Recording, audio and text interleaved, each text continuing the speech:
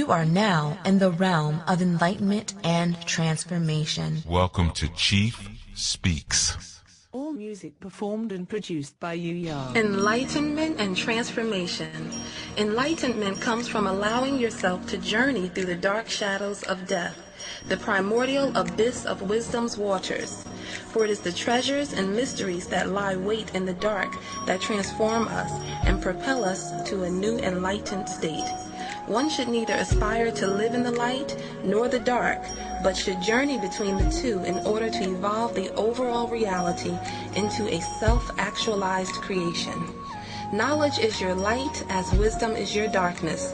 The bold interplay of the two in your life leads you to an enlightened understanding of yourself and the universe you've created. Male is your enlightenment. Female is your transformation. Child is your evolution. Woman, accept the light into your darkness so it may enlighten you. Man, bring your light boldly into the darkness so that it may transform you. Enlightenment and transformation.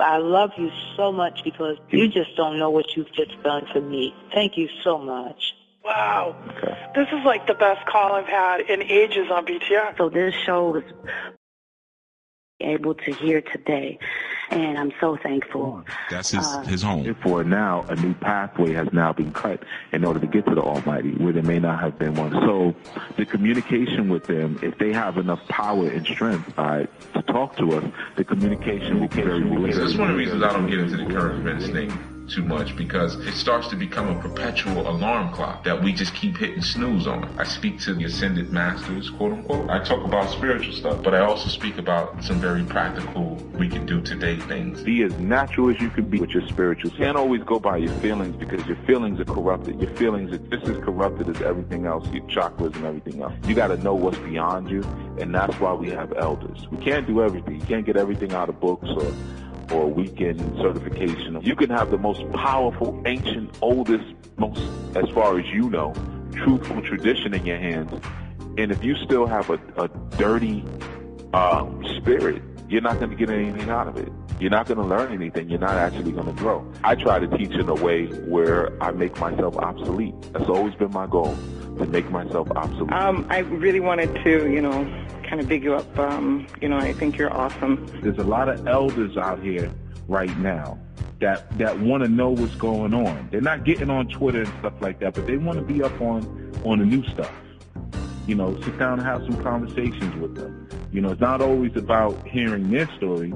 It's also about being news reporters for them and this is what's happening right now. They may tell you something about what happened in Charleston that you couldn't even. Your spirituality has to create sane spiritual family. Okay, and that family exists first inside of you. You have to express the different expressions of that rainbow coalition of spirits inside of you first.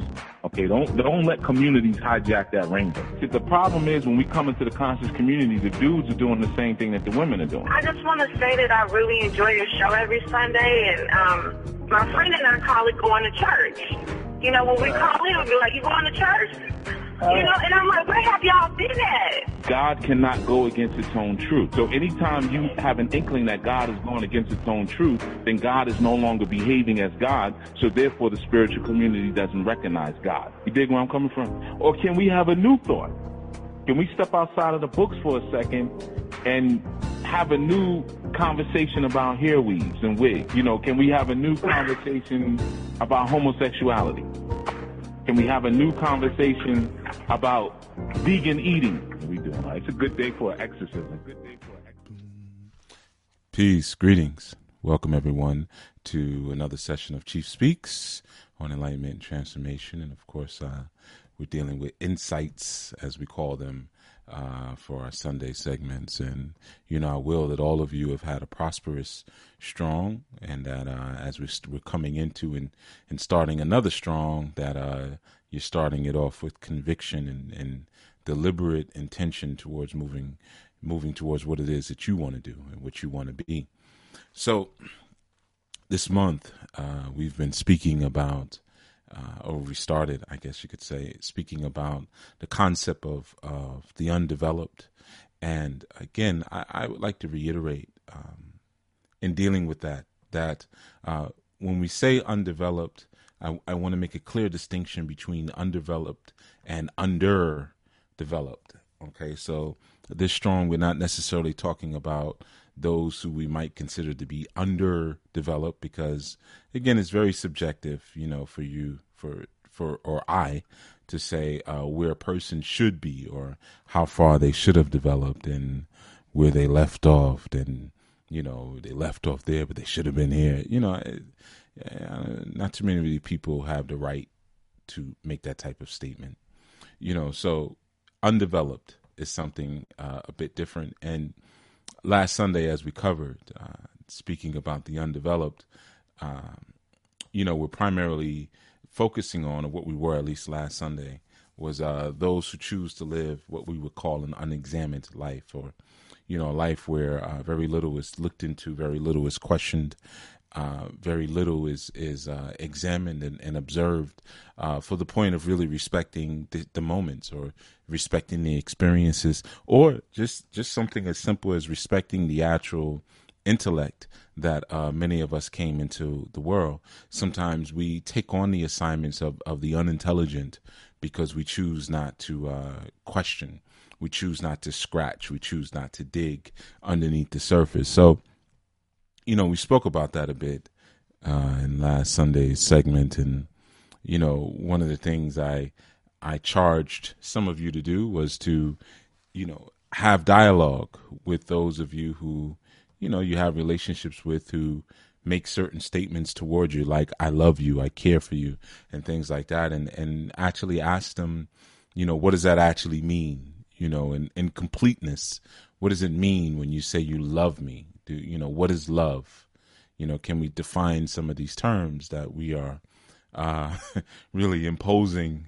Honestly, it's really an imposition, but some of these terms that we're imposing upon one another, can we take some time to actually define them? So, we spoke about that last strong, and that was kind of an assignment that I gave many of you to look into. What does it look like to when you really start to scrape away the flesh of statements and really look at the bones?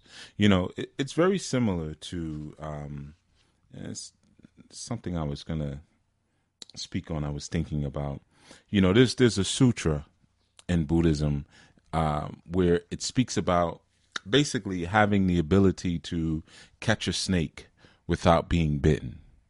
Okay, and I mean that's the bulk of it. But as with many things, they seem so simple at first, and then you have to again scratch and dig and understand what's really being said. So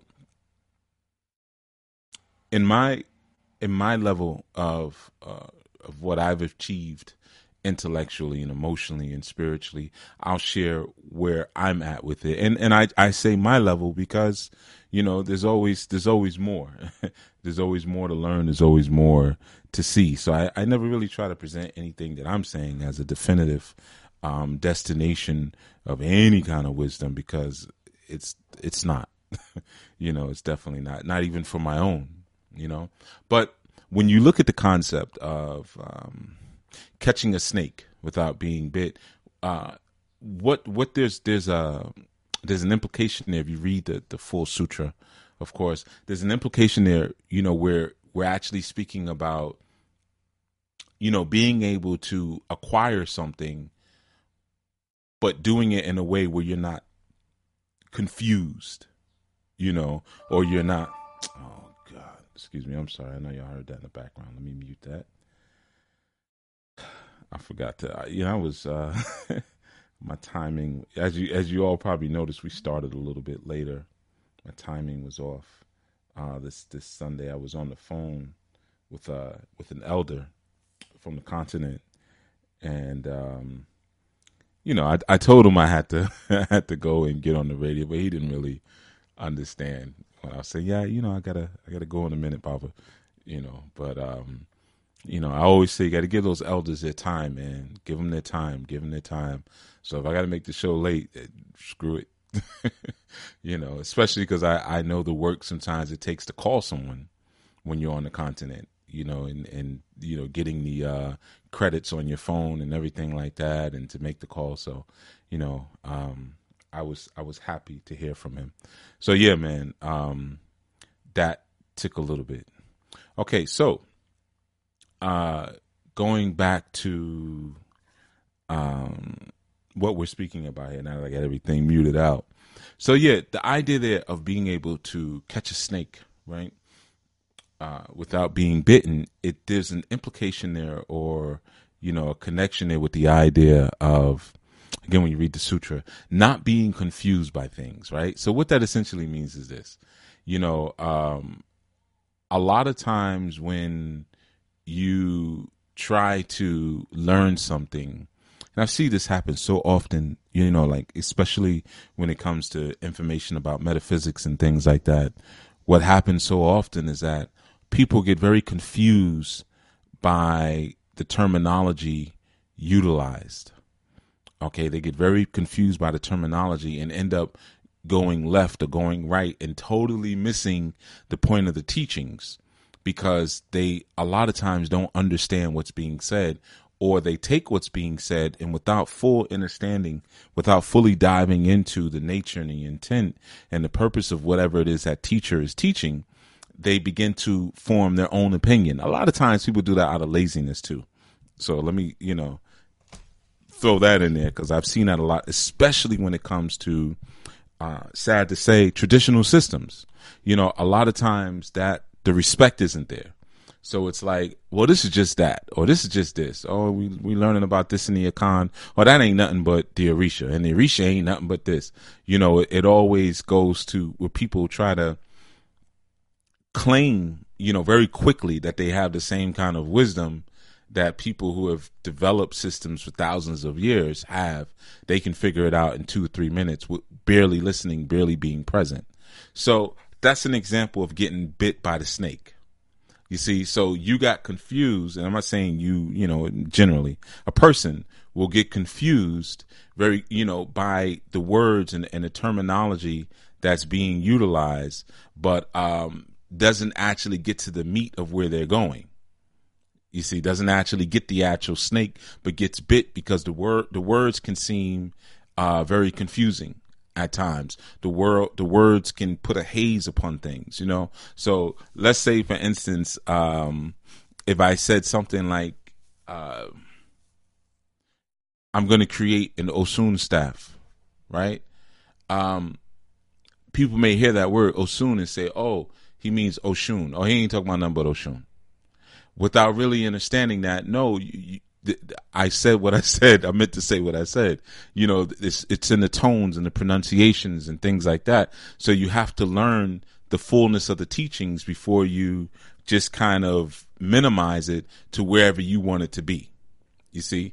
Now, when you minimize it in that sense, or you grab it, which is so often, happens, because what people do is they take what they want. Well, I just came here for this. I just came here for that. I don't want all of that. And they don't realize that, well, if you don't take all of that, what the part that you'll end up getting will poison you. It's very similar to eating certain fruits. If you don't eat the fullness of the fruit, then there's certain other parts of the fruit that become poisonous as a result.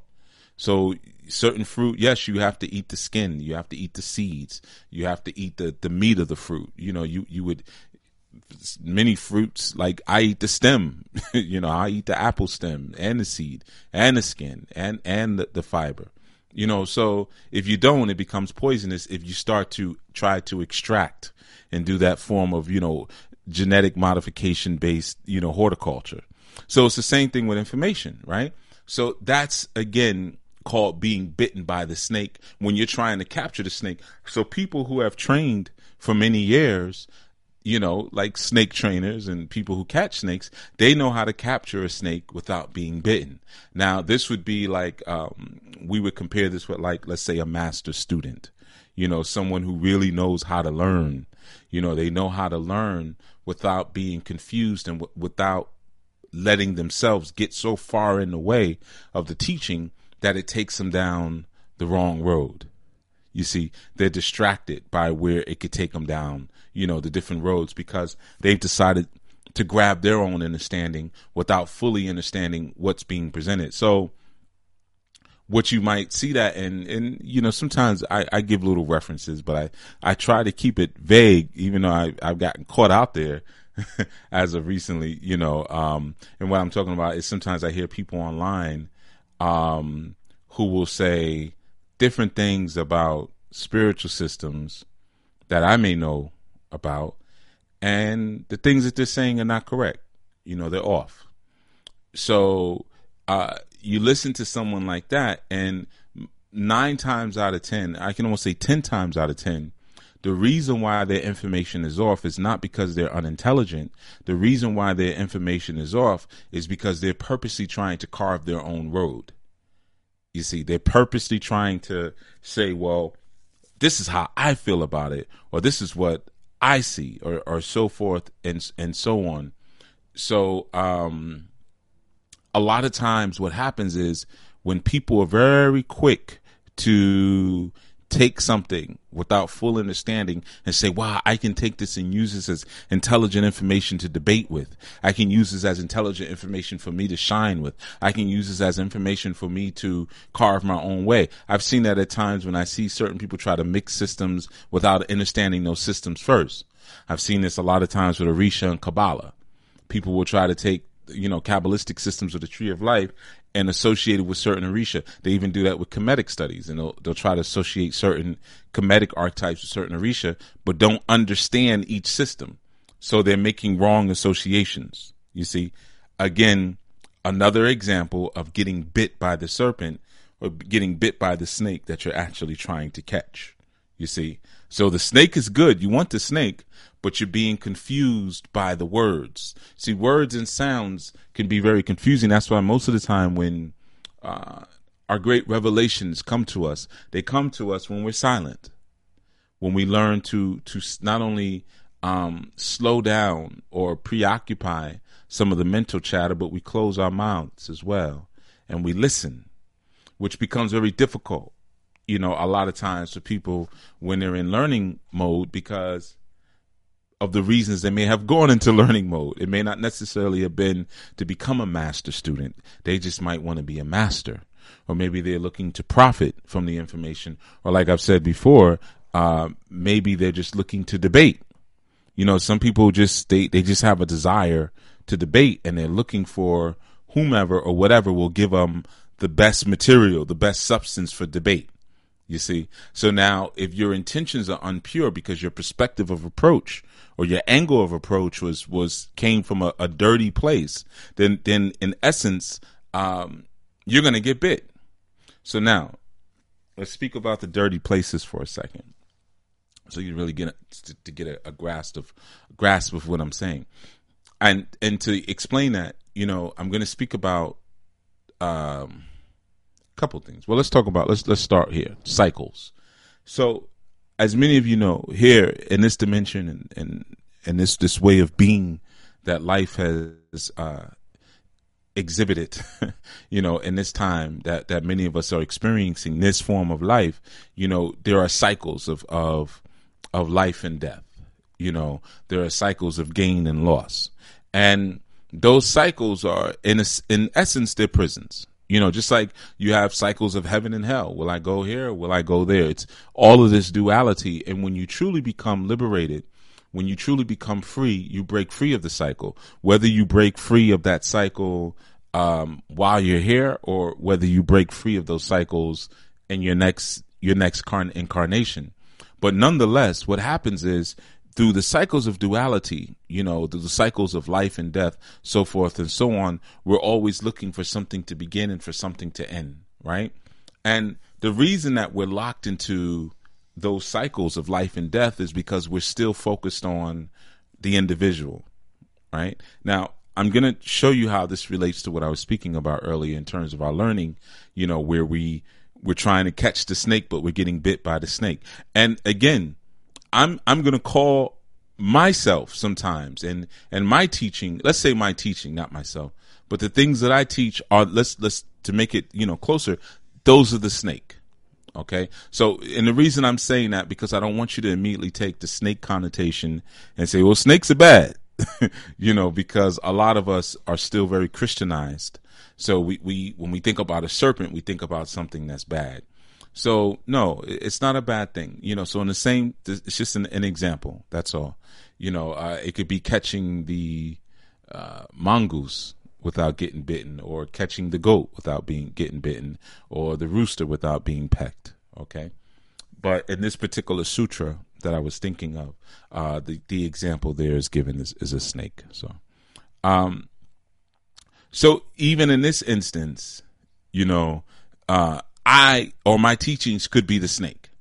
And the confusion could be, as soon as I talk, like I've had somebody say this to me recently. Well, not too recently, but she said, yeah, you repeat yourself a lot. And she was saying it she said, because I said, oh, you should listen to she was asking me some questions about something. I said, well, check out this segment, that segment. She said, oh, yeah, I saw those segments. They were saying the same thing. Right? Now, anyone who's really listening knows that every single time I do a segment, workshop, or whatever, I always say something new. Every single time. I make it a point to do that. I'm very conscious of not, because I hate repeating myself. That's one of my pet peeves, is having to repeat myself. So certain things I will drill in as a part of a process. Like do your own work. You'll hear me say that a lot. But if you get confused by the words and say, oh, he said, he started this segment off by saying, do your own work. He's going to talk about the same things again. And then you drift off somewhere else. You've just gotten bit by the snake. You see, without having the patience that it takes to be a snake charmer, or the patience that it takes to wait, and the timing that it takes. It's all about the timing, and listening and watching and observing and saying, okay, this is how I have to grab this snake. This is how I have to reach into this bag, or do this or do that. But see, that doesn't happen when you're coming from an angle of taking. You see, and the angles of taking always come from a sense, or a strong emphasis on a sense of self. Anytime you have a strong emphasis on self, you're going to have that, because what happens is the concepts of possession or ownership or attachment or mind are only associated with the idea of I, quote, unquote, quote, I, unquote, as in the self. So without I, there is no mine. You can only have mine if there's I. And when I say mine, M-I-N-E, not M-I-N-D. M-I-N-E. So you only have the concept of this is mine when you have the concept of an I. Okay? So now, as soon as you come into that place, and as soon as you come into the world of attachments, then you come into the world of cycles. See, cycles are all about attachment, because what you're holding on to, you're going to lose. You see, what you're experiencing, and you're saying this is my journey, or I am experiencing this, eventually ends, right? Because nothing that we're experiencing from the I perspective is permanent. It's all based on impermanence. So there are different modalities that we'll utilize when we're coming from that I place. One of which is the body identification. We identify ourselves with our body. And when we do that and we try to learn from that perspective, the perspective is always going to be wrong, right? Another thing that we identify ourselves with is our thoughts. You see, so a lot of times through the identification of our thoughts, we approach information through our own way of thinking. You see, so that creates, again, a selfishness or a possession there, or an attachment, and that's wrong. So there's all these different angles a lot of times that we'll utilize to approach our information, you see, and they're impermanent. You see, they're not changeless. They're not they're still subject to destruction in many ways. You see, so when we hold on to those attachments, we immediately create cycles of sorrow, cycles of suffering, cycles of exhaustion. And we say, well, wait a minute, but I'm learning. I signed up for the class. That's a famous one I hear all the time. I signed up for your class. Why? And how did you approach it? You see, if you're approaching it from an I perspective, I'm going to get this information because I'm going to debate, or I want this, I need this, based on what my body is yearning for, based on what my feelings are yearning for, based on what my thoughts are yearning for. And again, there's so many different ways that, I can't see so many different, because there's only about 5 of them. But there are different ways that we will approach something, and will utilize that approach to basically confuse us. You see, sometimes we use the world as our approach. You see, sometimes we use the world as our approach. And in that sense, utilizing the world as your approach, what we end up doing is we'll take our world consciousness, or how we perceive the world, or how we perceive the spirit of the world, and we'll try to learn through that. Another wrong perspective. You see? So there's so many different ways that we can come at information, and we come at it wrong, just like you might come at a snake wrong, and it senses that your angle of approach is wrong. It senses how you're coming at it is wrong. So it bites you. You see? So when you learn to be a better student, or a master student, we could say, what you learn how to do is, again, how to acquire the snake without being bitten. And the first way you have to do that is by annihilating yourself. It's the full decimation and destruction of the I theory. Because once you lose the I theory, you lose the attachment theory. They go hand in hand. You can't have attachment without I, because what is this thing attached to? Or when we say my husband, my wife, my child, my car, my job, my business, my path, whatever it is, it immediately takes you to the I. And the higher up you go in your learning, you realize there is no I. The I doesn't exist. The I is the illusion. So if I attach all things I acquire in life to the actual illusion, then that's going to keep me in the clouds. And when I say cloud, it keep me in the fog. Let me use that term. It's going to keep me in the fog. You see, so essentially, I'm not actually learning anything, because all of my learning is attached to my I. Sometimes that I is my history. Sometimes the idea there is that we're learning, and because we're trying to get over past hurt, and we're trying to get over past pain. So what we utilize is our learning to try to heal ourselves from our past hurt and past pain, which may not actually be our present hurt and pain, but we've identified with that egoic history back then.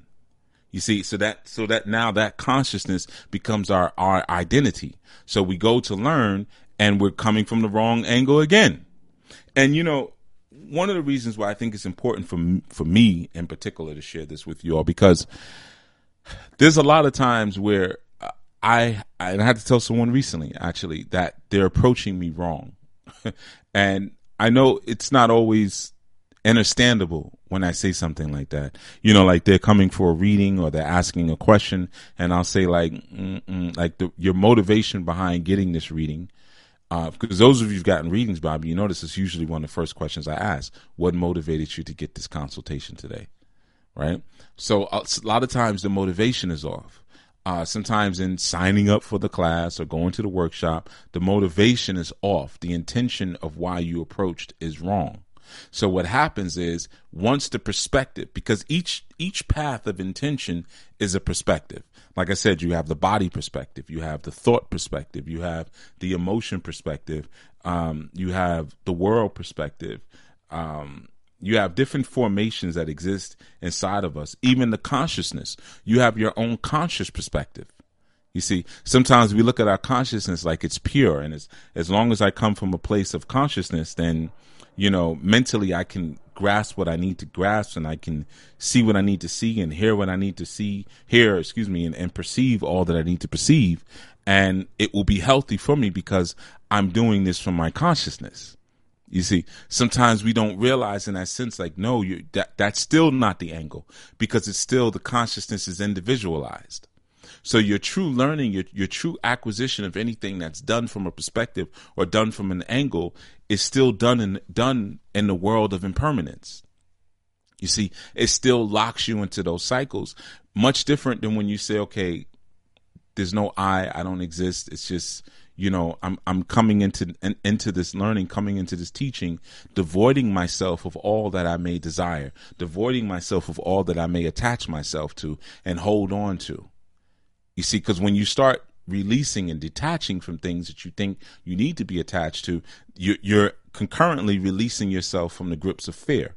A lot of people wonder a lot of times, how do I get over fear? I'm seeing all these reports here. I'm pausing for a second. I see all these reports here in the chat room. People are saying that they cannot hear. But I think there's a lot of people who can hear. So if you can hear, just give me a note in the chat. I glanced over and I've seen a couple of those reports. The sound looks fine on my end. All right. But if you can hear, just let me know that you can hear. All right. I know there's like a 30-second delay, so it's going to be a minute for you. Yeah, that I can hear low. I can hear. Okay, cool. As long as one or two people can hear, then I know it's fine. So whomever can't hear, well, you can't hear me saying this anyway. All right, so there's no point in addressing you. But all right, cool. So we got a bunch of people that can hear, and those who can't hear, they probably just need to refresh their browsers or something like that. All right. Thanks, Spence. Spence, where are you coming from? Okay. So all right, cool. Yeah, it's a delay, so everybody's told me they can hear now. Thank you, everyone. Yeah, so the angle of approach is critical. And if thank you. Everybody's telling me they can hear. So if your angle of approach is based on attachment, then you won't get the snake. You'll get bitten by the snake. And sometimes the snake bite makes you think that I'm here. I got it. And sometimes knowledge hurts. Yeah, sometimes it does. But sometimes we confuse the snake bite with us actually acquiring the snake itself. It's just like sometimes we may build a raft, to try to get somewhere, and we confuse being on the water and the raft with actually hitting the shore. You ain't hit the shore yet. Sometimes the experience, or like the pain or the bite, is so long standing, we begin to confuse that with the actual attainment of what it was that we were going for. You see, so it's the same exact thing in your learning. And again, your attachments are keeping you locked into the cycles. Now, as soon as you detach from everything, what happens is you remove fear from your world, right? Because fear is directly attached to the ego. Ego functions off of history and basically outrage.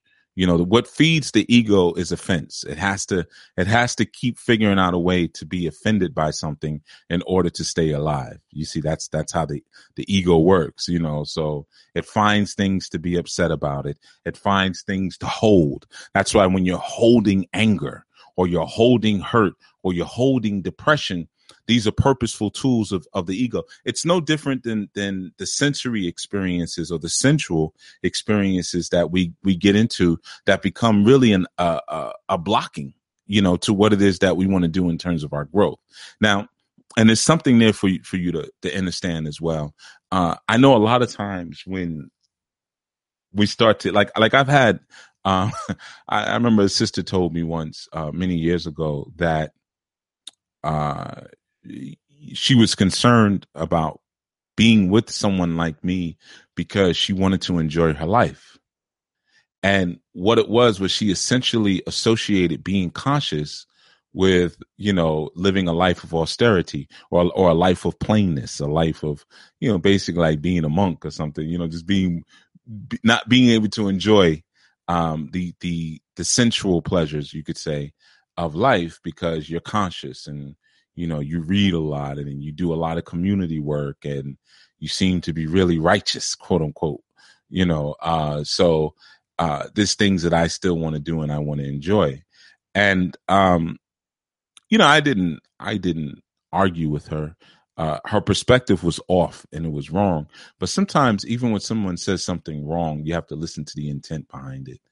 And sometimes you could save yourself worlds of headache and exhaustion just by allowing people to go. You see, so this is the same thing.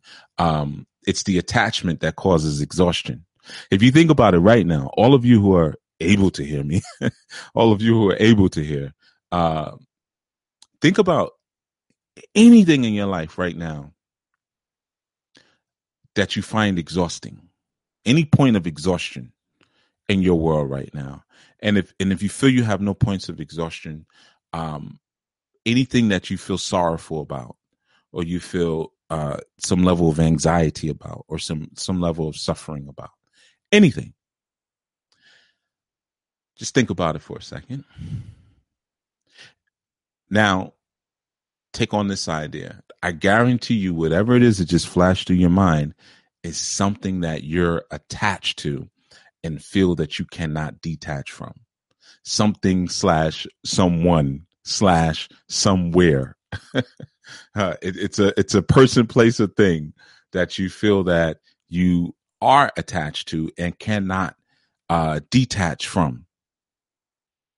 I guarantee you, anything that you're anything that you are attached to is going to create exhaustion, suffering, sorrow. Anything. Okay. Now, here's the trick. Okay. And I gave the example of what the young lady said to me about, being with someone like you would be rough because, it wouldn't be any fun, because you're conscious, right?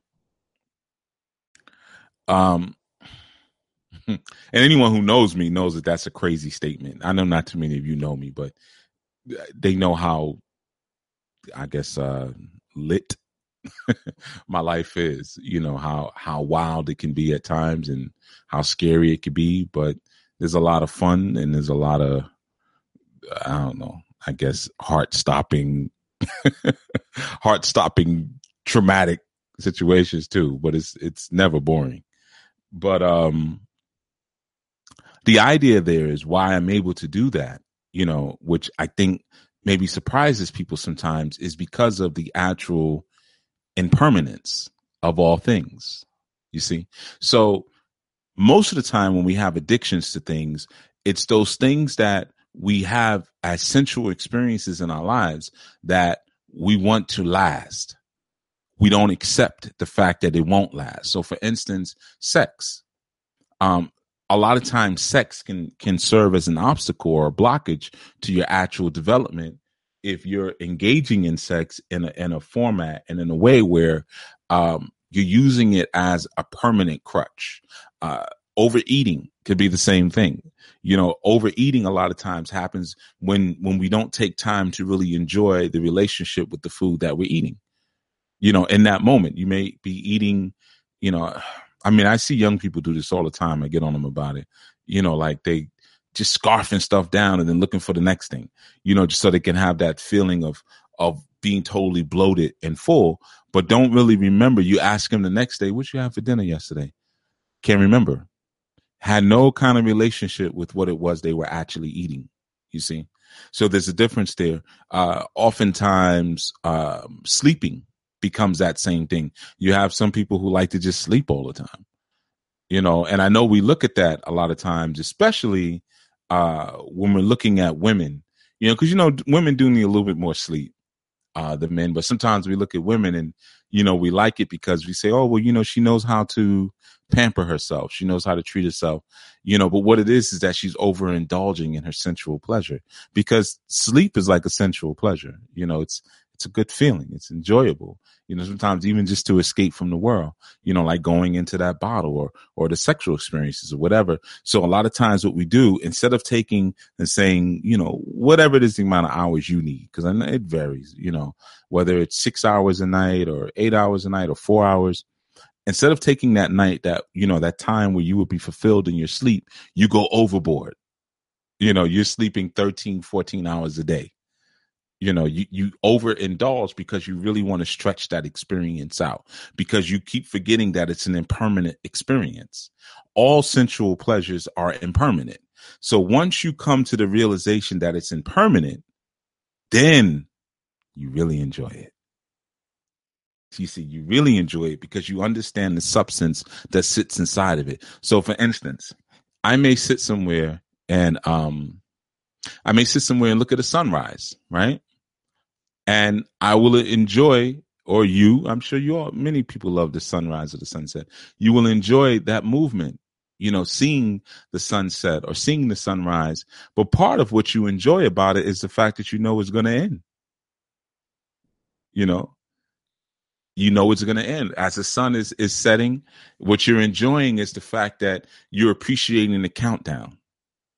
And that that every single moment that if you get on your phone or you walk away or you turn away, that you're going to miss a very precious moment in this whole experience of the sun setting.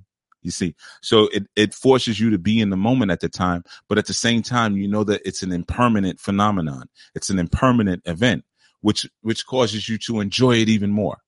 You see, or if you're sitting down and you're eating a piece of fruit, you may be eating a papaya, and the papaya is not going to be there forever. But you're having a momentary, relationship and conversation with this piece of fruit, which makes the fruit even more enjoyable in that sense. And you could go through a list of many things, where you could see where in the moment I can really enjoy this thing. In the moment, this can be extremely enjoyable. You see, but if I were to try to hold on to it longer than need be, like maybe one papaya will satiate me. One papaya will fulfill me, or a half a papaya even, right?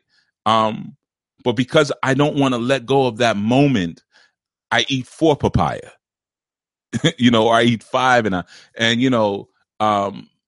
I tell myself I'm doing something good because, well, they're good for you. And the seeds in the papaya help to clean out the intestinal tract. So this is all good stuff here. And, I convinced myself without realizing that, no, I'm not enjoying the relationship that's occurring in the moment. And I'm trying to make something impermanent permanent. You see, so as long as you have that mentality of trying to make the impermanent permanent, then what happens is you become very fearful. Because what do you become fearful of? The end. You see? So you become fearful of death. You become fearful of your cycles. You become fearful of even relationships because you're afraid that they're going to end. Well, what if it doesn't work out? You become fearful of advancement. I don't want to take another job, man. I might go there and get into an argument with the boss or something, and now they fire me. I don't want to start my own business because, it's too hard and we're in a slumped economy right now. And I don't want to invest in stocks or invest in commodities because, who knows, man, this whole, this whole economic system is getting ready to crash because of all of this fiat currency circulating, through the system. I don't want to get into it, So we become afraid of so many of change. We become afraid of so many different things ending, and that fear, that egoic fear actually keeps you in the cycle. So the thing that you're afraid of, you actually strengthen and encourage it by your fear of it. I'm afraid of the cycle, so I stay stuck in the cycle. And then when you're able to release the fear and say, you know what? Hey, man, none of this stuff is going to last. None of it. None of my relationships are going to last. My children are not going to be my babies, at some point. My mate and I, let's say, I don't know, we're together, we're 25, 26 years old. We're ripping into each other's clothes every single day because we just so turned on by each other. We might not do the same thing at 70 or 75. So even the lust and the hormones and my super high testosterone that I have at 25, 26, even that's going to go down, and we're going to look at each other differently. So the nature of our relationship is going to change. Nothing is permanent. Everything is going to change. And my desire to try to hold on to those things creates a bigger fear. So now I'm 70 years old, I'm popping blue pills. I'm giving her all this maca to take, and coconut oil. Put this coconut oil in that thing. and so we can, because I popped the pill, So what happens there is our desire to try to hold on to what is supposed to be a part of a fading of things. The desire only comes because we become very eye-centric. And once you become very eye-centric, you become very possessive. You become possession-centric. So now it becomes my experience. This is what we do. I love my children like this. Me and my wife or me and my husband, this is what we do. This is so it becomes all about ownership without you realizing that, listen, man, you're just observing something. You're identifying yourself with the body. You're identifying yourself with the thoughts. You're identifying yourself with the emotions and the sensuality. So now it actually becomes a blockage to what it is that you're supposed to be doing. It becomes a blockage when in fact it's supposed to be something that you just enjoy through observation. You see, but you're trying to hold on to that thing that is always changing and always fleeting and always leaving. So now it dumbs you down in a sense. It becomes that great blockage in a sense, you see. So that only occurs when the I is prevalent, when the I rules over, when the biggest thing in the room, when you're sitting in a room and the biggest thing in that room is you. When the biggest thing in the room is you, then of course what happens as a result is you start to think of possession. You start to think of ownership. And you can't really truly own anything. And anything that you consider yourself as owning is temporary because those are all based on attachment. And attachment is a product of thought. You see? So I think not mind, but I think so therefore I possess something because I and mine and possession, they all live together. They're all related. They live in the same house together. They're roommates. So now because of this sense of possession, I won't respect cycle. I won't respect the fact that she was my lover today and she's gone tomorrow. Women are finicky, But hey, we had our time. I enjoyed it for the moment, for what it was. We can't respect that, you see. Or as our children begin to develop and to grow and to move beyond maybe even our circle of wisdom, we can't accept that. So we start to try to bring them down to a dulled place. You see, we start to create mental formations of dullness inside of them on purpose. We cause them to identify with the body, identify with the emotions, identify with the thoughts that we think that they still have. We don't respect the expansion of their thoughts. Because we don't want that to end. We're stuck in a cycle of I'm going to have this, then I'm not going to have it. I'm going to have it, I'm not going to have it. I'm going to have a body, then I'm going to lose my body. I'm going to have a brain, and I'm going to lose my brain. I'm going to have an identity on the planet, and I'm going to lose my identity on the planet. You see? Now, these are all signs, and these are all products of our own, and maybe not just us, but maybe people that we may know. But these are all products of being an undeveloped person. You see, so whereas last strong, we spoke about the value of examination, the value of discovery, the value of uncovering things within yourself and cracking open, like I always say, cracking open the skull, but cracking open the skull and looking inside and really, taking things on a journey. If you want a good metaphor for that, man, you should listen to, I don't remember what project was on, but it was Rakim, and he did a song called The Punisher. He had this real colorful way of how he described going into someone's cerebral, going into someone's mind and exploring their thoughts. It was real creative. But yeah, I just say cracking heads open because obviously I don't have the lyrical skill that Rakim has. But it's that same kind of idea though. But we become very fearful when that I is present, you see. When the I is present, attachment is present. Once attachment is present, fear is present. Because what could you ever really truly possess? You don't even have power over your own body. Right now, your body is doing things by automatic and biological function. And there's nothing you could really control. What could you do? Okay, well, I could kill myself, but you don't really kill yourself. You just may have done something to the body, but the body's not actually dead. It's still, it's fermenting, it's deforming, it's still alive. So you don't really have that control over life that you might think you do. So then we say, but I want to be able to, I have no control over my life. Well, there's your first problem right there. See, so this is what I mean why I think it's an important subject, because sometimes things are said to me sometimes where I'll say things and, you know, like a person may say, well, Chief, I'm reaching out to you because I don't have control over my life. And I say, oh, well, there's the problem. And then I'll have to explain, like, it's not your life. Oh, I know that, but I'm just saying. Well, the fact that you said it shows that you're still coming from the wrong angle. You know, and I know we're quick to sidestep that level of correction when things are pointed out like that. Well, no, I didn't mean to say it like that. Yes, you did. Or it would have come out differently, because what's on the inside comes out on the outside. So it's the same thing there. When we have the idea that, well, this is my life, possession. Life doesn't work from an I perspective. Life is flowing through different things, and that's it. And it's going to keep on flowing, and you can't control the flow of it. You see, you can't control the flow of life. Even if right now you tried to hold your breath and you say, okay, well, I'm going to create an analogy between life and breathing, and I'm going to stop my breath. What's going to happen? At some point, your body's just not going to let you. You can't just like sit there and hold your breath. You're going to open up your mouth and breathe again. You see, it's going to force you to breathe again.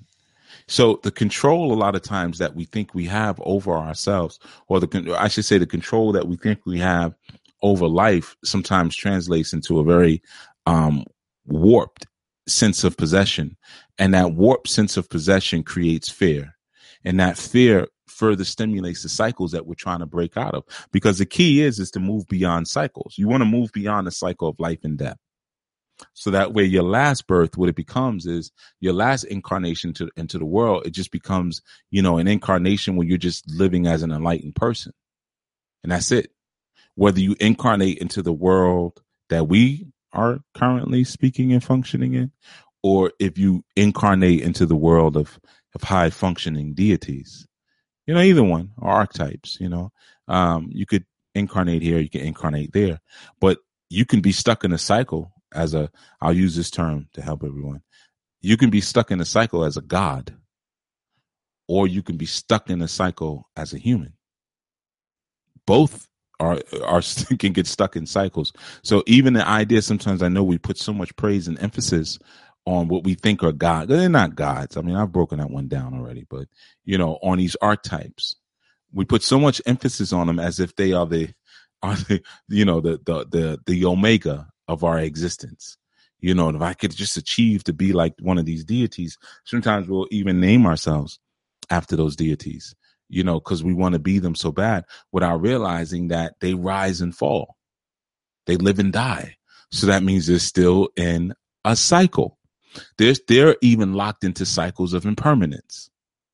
Anything that's impermanent that we attach ourselves to is going to cause us not to achieve enlightenment. Anything. So when you're coming from those angles where it's I-based, you're never going to learn anything. Now, yeah, you may acquire a lot of information and you may be able to quote out of books and things like that. But, you know, one of the examples you can use, think about it. I'm not going to mention anyone and I'm not implying anyone, but sometimes I see different, I don't know what I call them, maybe lecturers, maybe we'll say, different lecturers, YouTube and so forth and so on. And they are highly egotistical. And it's just like, I've used the example myself, you know, sometimes people will say things to me and they'll try to stroke my ego. Like especially when we used to have the call-in show, someone would call in, say something incorrect. I could correct them, or they would be rude. I would correct them and they would say something like, well, what do you want me to say? Or they would start trying to stroke my ego, you know, and I'd have to tell them that, do you think I could have possibly made it as far as I've made it and not have an ego and with an ego that's not in check? Do you truly think that I'm that weak that I would need you to stroke my ego? You know, and I know when I say that, it goes over people's heads because no one has ever, anytime I've ever said that, no one has ever said, yeah, that makes sense. It's always just a blank look. But that's the thing. It's very easy to capture the snake when you come at it from the right space. And coming at it from the right space is coming at it from a sense of non-self. So that means the annihilation of the ego. If you are egoic, you're going to get bit. Period. So what happens is you have people, quote unquote, teachers or whatever you want to call them. They're approaching the information from different levels of the ego. Again, whether it be the identification, anything that you're identifying with. So let me just make that clear when I say ego. So it could be the identification of the mind, identification of the emotions, identification of the body, identification of your consciousness, identification of the world, whatever it is. But you're coming to it from a place of, this is me. You have an ID within that. Then what happens is you're going to get poisoned by the information. Now, how often do we see that? I mean, in Nation of Gods and Earths, we call that the 10%, or I should say the most honorable Elijah Muhammad gave us that, the 10%. Those who know the truth, but they use the truth in order to confound the 85%, the deaf, dumb, and blind. That would be like some of your politicians or some of your quote unquote religious leaders and things like that. They know what's really going on, but they're using that information to keep people locked into a cycle of usury, and to maintain the status quo. So in that, you see, a person can have the information, but be poisoned by the information because of the way they approach the information. You see, they can be poisoned by it. So they'll get their little care package. Let's say if the information is A through D, right? And they'll get A and B. C and D, I ain't got time for that. I'm going. So they just want A and B, right? Now, because they came at that information from an egotistical perspective, right? And they didn't even get all the information. Now A and B, whereas when put together with A, B, C, and D, these are components of information, whereas it would have been something healthy and fruitful, A and B now becomes toxic because it doesn't have the balancing components of C and D. You see? So now they go out with toxin. And on top of that, they already have ego issues. So they start to teach and they're giving you incomplete messages, number one. But then they're also giving you something that has become a toxin inside of their own psyche, fueled by their distorted sense of ego. You see, that's why you have so many, smart people. I'm putting quotes in the air like y'all can see me. That's why I'm laughing. But you have so many brilliant, smart doctor this, professor that, in the quote unquote conscious networks, but no one's actually doing anything except for talking. Because they love to hear themselves talk. So all you have is talk, lectures. What are we doing? We doing a lecture over here. We doing another lecture over there. Yeah, we doing a meeting of the minds, and we're gonna have 5 different lecturers talking, because you didn't get all the information. You don't have the capstone in that pyramid. You see. You might have the 72 different names of the sun archetypes, but you didn't get that Merkaba stone on the top. That's why you're only dealing with 33rd and 3rd degrees. You don't have the other degrees because you approached it wrong. So the masters, you didn't understand the full teaching from the masters. You see, so that's why you go out and you pretty much do nothing except for talk, and essentially what you're talking about is yourself. But it's disguised, and people they may not know how to hear it. They don't, they don't know what to listen for, and things like that. So this is what we're talking about, being bit by the snake. So you could be bit by the snake, not realize it, and still keep going and think like, well, hey man, I'm doing this thing. And I've seen people over the years, I've been doing this for a while, and many people have come under me, many who have now gone on to be way more, I would say, popular. Yeah, I would use that term. Have way more popularity and notoriety than I do, right? But they didn't get all the teachings. They just got a little bit. And then when it started getting into the parts of the teaching where they had to strip their ego down, they left. I'm out of here. You see, so there they got bit.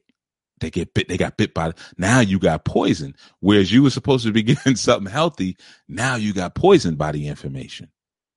You see? And the only way to come back is to have the poison removed from you. But they're thinking that they actually have something of value because it's all centered around this I identity. And that I identity focuses heavily on attachment. So when they see me again, I say, well, I whisper inside, well, you really don't know what the hell you're talking about, right? Because I've seen some of them, and I'll tell them just like that. Yeah, I hear you up there. You're on stage and everything. But half the stuff you're saying don't even make no goddamn sense, right? I'll whisper that on the side. I know I gotta come back, man. I gotta get with you again, man. Yeah, I gotta get with you again, man. You gotta tighten me up. I gotta get with you. Yeah, I hear you. So, but the thing is, you're so poisoned now and you're so attached to the identity, you couldn't dare break yourself or humble yourself to say, you know what? Oh man, I only got points A and B. I never actually finished the point C and D. You're not going to let anybody know that now because you're so based on the I, and the I is based on attachments. You're not going to let that go because you're afraid now to let that go. You're afraid to let the world know, I don't know what the heck I'm doing. Or you're afraid to let the world know that the reason why I've been talking about the same things for 10 years is because I never actually got the full understanding from my teachers. So without the full understanding, it doesn't grow. There's nothing growing inside of me. I only have dead information inside me. So I can only keep regurgitating what I decided to take in before I stepped off. You see, when you get the full understanding, it's like you become impregnated with that knowledge. So again, it takes us back to the Shiva and Shakti that we were speaking about recently. When Shiva becomes impregnated with Shakti's consciousness, the idea there is now there's an organization of the thoughts. There's an organization of high energy. You see, and sometimes that's so hard to do. That's so hard to do. I think, did I say Shiva? I meant to say when Shakti comes impregnated with Shiva's consciousness. I think I reversed that in my head. But when Shakti becomes impregnated with Shiva being that consciousness, Shakti being that power. You see, so that's how you can always tell when something is like a little off there, man. And there was a good discussion at one of the retreats that Brother Charles and Brother Zach had. I don't know if it was a discussion, but I came in on the end of it. I think they were arguing actually, but they were talking about how I got to say this without saying the people. They were talking about certain people and how basically they're foul people. However, Charles's perspective was, yeah, they're foul, but the information they're good is good for the information that they give is good for beginners. Because there's different ways that you can be, awakened. And Zach's perspective was, that may be true, but they're giving you, if they're foul, then everything they're giving you is tainted, which is based on what I've taught, and there's merit to both sides of those. So I, wouldn't say I'm necessarily taking sides. There's merits to both of those, but there is a truism there. I don't care if someone is telling you, hey, it's good to drink water. If they're a foul person, the energy and the breath that they just expelled and that you just took in their poison. I don't care if they're telling you something that would seem that it's right for your life. It's not just about the logistics of the words, because the words will bite you. See, that's what the snake bite represents. It represents words. Sometimes we get confused by the words, and you got to look at the intention or the body behind the words. You see, if you look at the body behind the word first, the intention and the motivation behind the words first, you respect the snake's body, you won't get bitten by the snake's teeth and have the venom put into you. So if the body is rotten, all you're going to get is poison. Doesn't matter what comes out. There are some medicines that are made by snake's venom. So it can go either way, but you have to look at the body first. And that's where a lot of us, we lose it, because again, we're looking at our own body. We're not realizing that those that we're coming into consciousness with, contact with, that they are reflections of where we're at. So if you're surrounded by all of these different foul teachers, then chances are you are representing yourself as a foul student. You see, you're representing yourself as a foul student, but The reason that you would be a foul student is because you're too focused on the I. See, a lot of people, they want to leave their mark. That's the biggest mistake in this culture movement. You want to leave a mark. That's the problem. So most of the time, because you gotta think about the genius that our ancestors have produced. Things that we're still can't figure, based on that, what mark are you really going to leave at this point? You can choose to absorb yourself into the collective greatness of your people, whomever your people are, right? Or you can choose to say, well, I'm going to take some of the greatness of my people, but then I'm going to leave my own footprint on the timeline. Well, it's the differences from those who want to leave their own footprint, who want to leave. Now, I want to make the distinction there between those who want to leave their own footprint and those who are called to leave a footprint and just end up doing it because that's a part of their purpose. It's a big difference. Okay, so for those who desire, who have this desire, who have this want, this craving, and this need to be known and to pick their head up above everyone else and leave their own footprint, that's where the problem arises. That's the problem right there.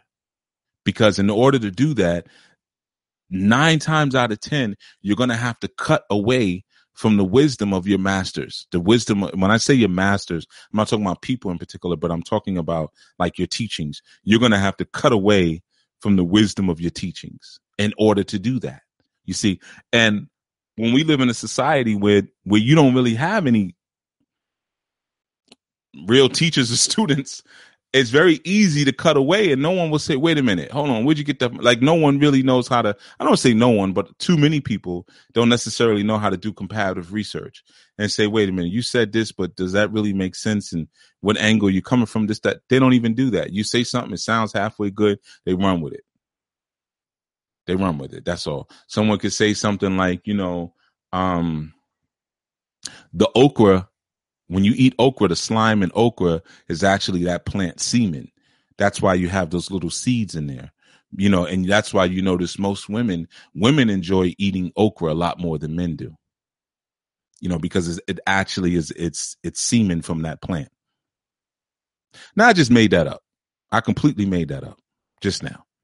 But I guarantee I could get on stage and say that and people will be writing notes. Oh, that makes sense. Because I don't like okra, man. But my wife loves it. You see? So when you're surrounded by people like that who don't really take the time out to do that level of comparative research or study, you can get up and say anything and people will just go with you. And now that leaves a mark. You see, everyone's going to remember me because I just said something. I went against the grain. I said something that no one else said. You see, it's that I, it's that I that we want to stay stuck on. You know what I mean? I got to leave my mark. Let's see what's something wild out I can say. What can I say that takes me there? You find in the conscious collectives, one of the things that people do is niggardry. The more niggerish I can act, the more people, will notice me and listen to me and relate to me.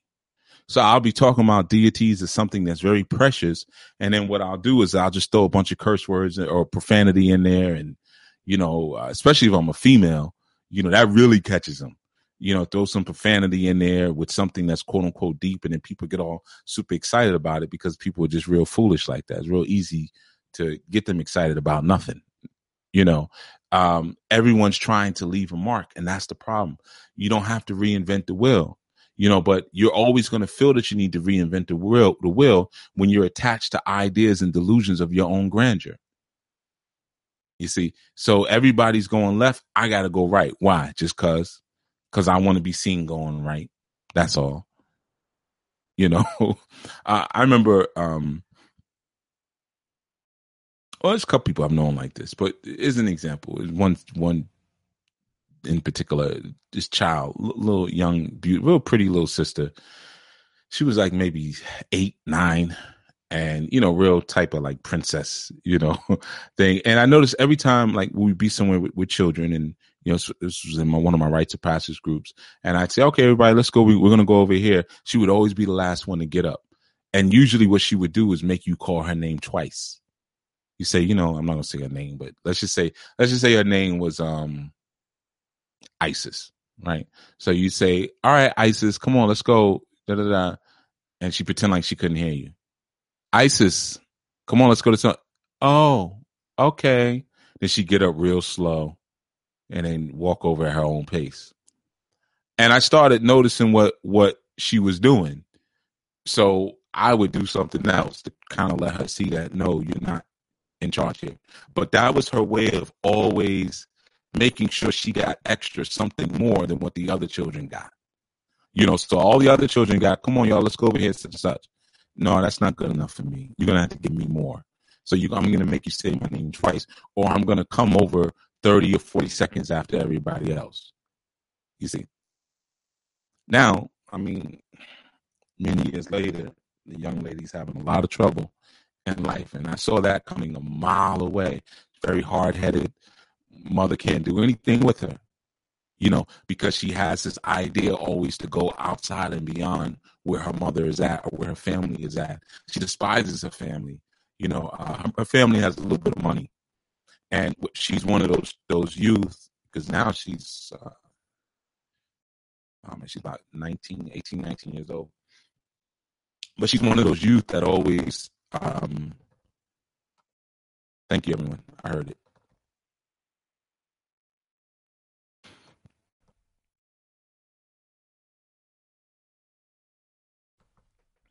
She's one of those youth that always seeks to kind of dirty themselves up. I should be clear now. I know everyone just told me I was breaking up. She seeks to dirty herself up. So she likes to hang out in areas that she shouldn't be in. And she has somewhat of a disdain for her parents' affluency, you see. So she's trying to leave a mark for herself outside of what's been created for her, you see. So for us, a lot of times, that's one of our greatest challenges in organizing and moving to a greater sense of manifested enlightenment, because we refuse to look deeply into the truth of what our different perspectives are. So like I said, you may have the body perspective, the world perspective, the emotional perspective. But when you're feeling something or you're thinking something, do you pause for a second and look deeply into what perspective you may be looking through and looking at what may be wrong about that perspective? So, for instance, sometimes we do things because we feel it. Relationships begin and end sometimes because of feelings, which is stupid. That's just stupid. I gotta be honest with you. That's stupid because that's only one part of it. You see, that's only one part of it. Okay, I'm going to address something before I go on. Sequoia, I know you asked, that's your second question. Sequoia first asked, what intention should we have when approaching our learning? And just now she put in, do we become a quote-unquote real student by annihilating the ego? And then Fase asked, now, Chief, how do we detach from ego? So I have to say to Sequoia and Fase, y'all ain't listening. Y'all ain't listening. This is an example of what I'm talking about. You're listening from the I perspective. You want to hurry up and get to one place. Because Sequoia, that was the same question you asked twice. Chief, how do we detach from the ego? How many times have I taught that one? But aside from that, if you're listening to what I've been teaching this whole time, I've been teaching you how to detach from the ego. That means you're not listening because your mind is focused in one spot. You're listening from a perspective. You gotta get rid of the perspective. I already showed you how to do that. And I'm in the middle of explaining it even further when you're asking those questions. Okay? So I want you to think about that. I'm calling y'all out because you ain't the only one. I guarantee if I scroll right up now through the chat room and see some similar type of questions. I just haven't. It's just those are the two that are right in front of me. But I know y'all ain't the only ones. So that's why I'm calling y'all out on it. This is how you miss the fullness of the teacher's teaching. This is how you miss having an actual understanding of it by what you just did. Do you understand everything I said so far? I know you don't, because if you did, you wouldn't ask those questions, because I already answered those questions in what I've been saying.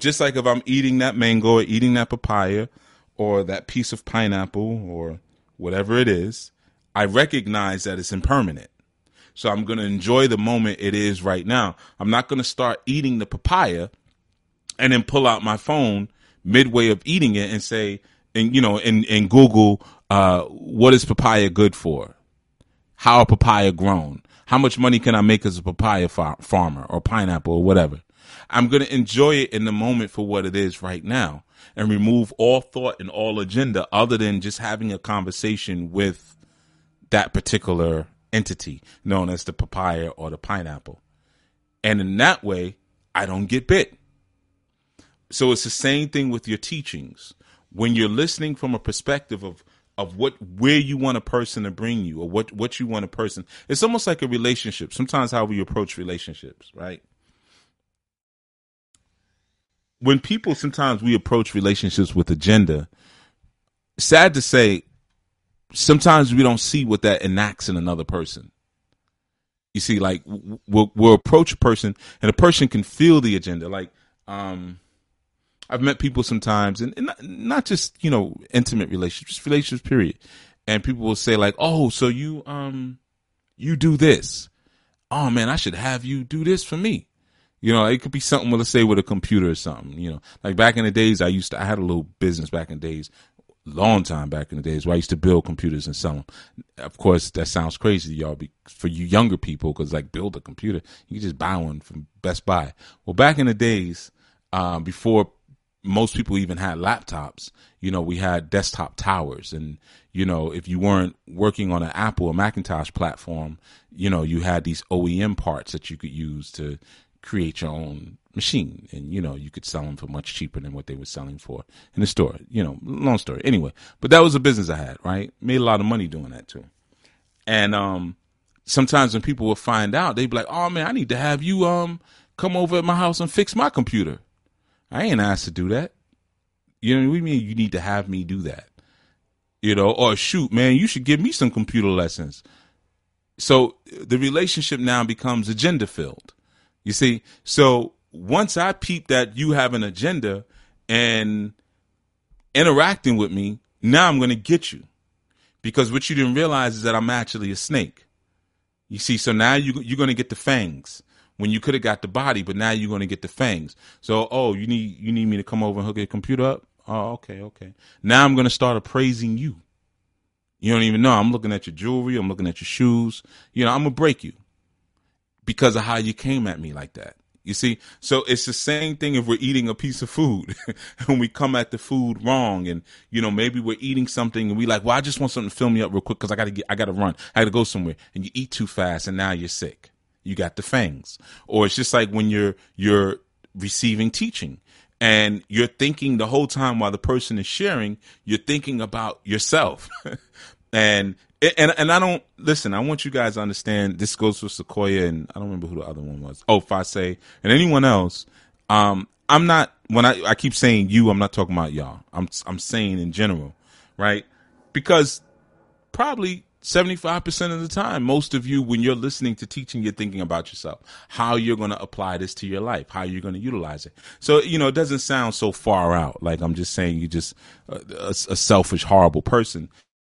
But like I said earlier, when we were speaking about being developed or underdeveloped or undeveloped, essentially teaching, real teaching, like I told you guys before, is going to be a very negating experience. It's very negative, because essentially what teachers do, again, real teachers, they're not regurgitating things that have already been said. They're not regurgitating what your ego has already told you so that they can get some dollars out of you. 9 times out of 10, they're taking things away from you. So truths that have been put in front of you, they're cracking them open and dismantling them and showing you what it really is. That's what teaching really is. So most of it is negating from what you feel that you are already attached to.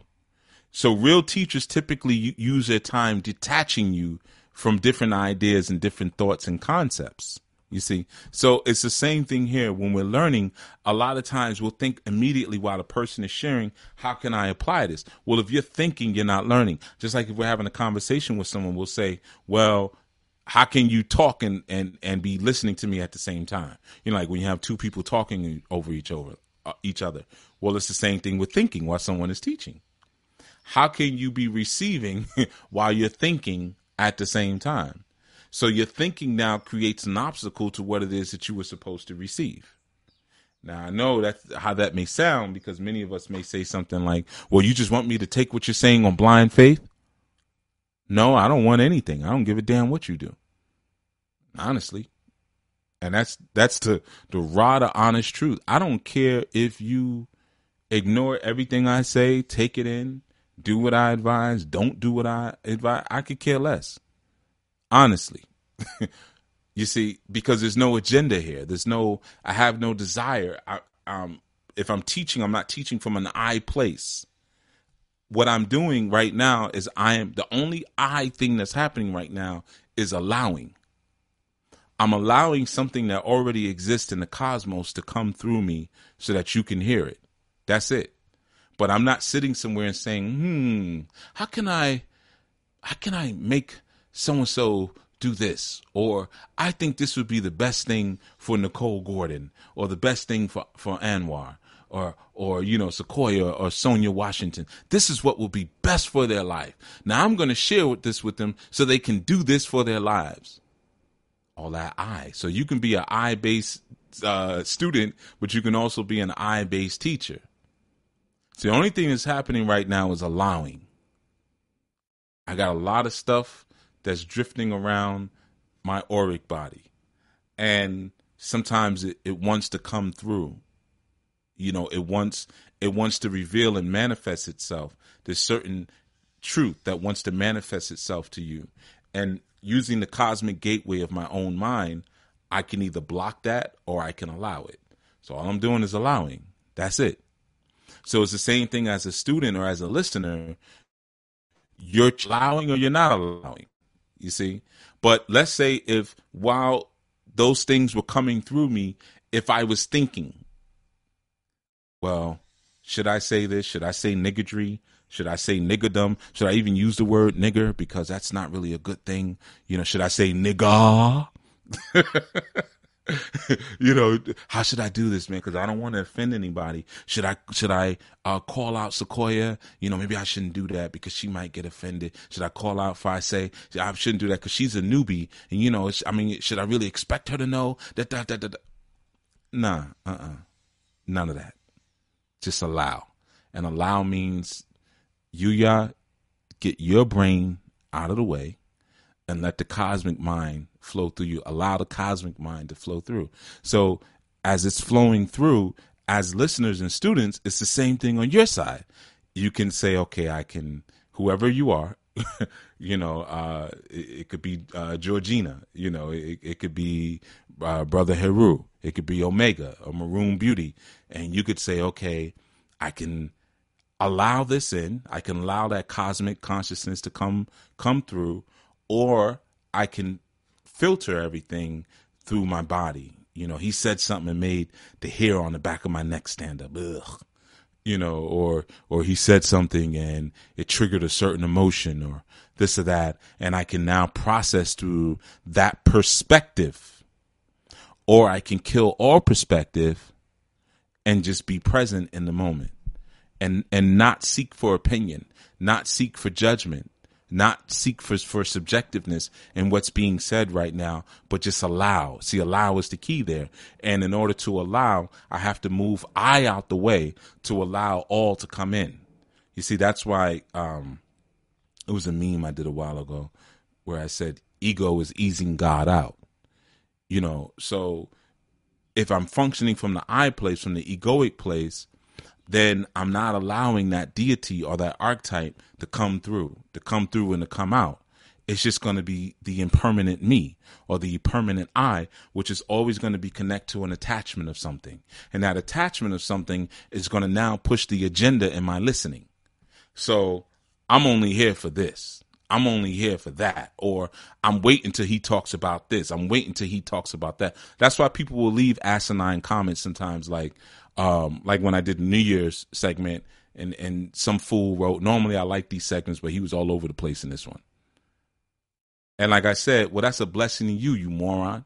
The fact that I was given that much information. If I'm all over the place, that means you got to take your lazy behind, listen to the segment again, maybe sit down with pen and paper and segment out everything that's being said, because all of it is good food. But because you're selfish, you just want one thing. Hurry up, Chief, say something deep so I have something to debate people about with Monday morning.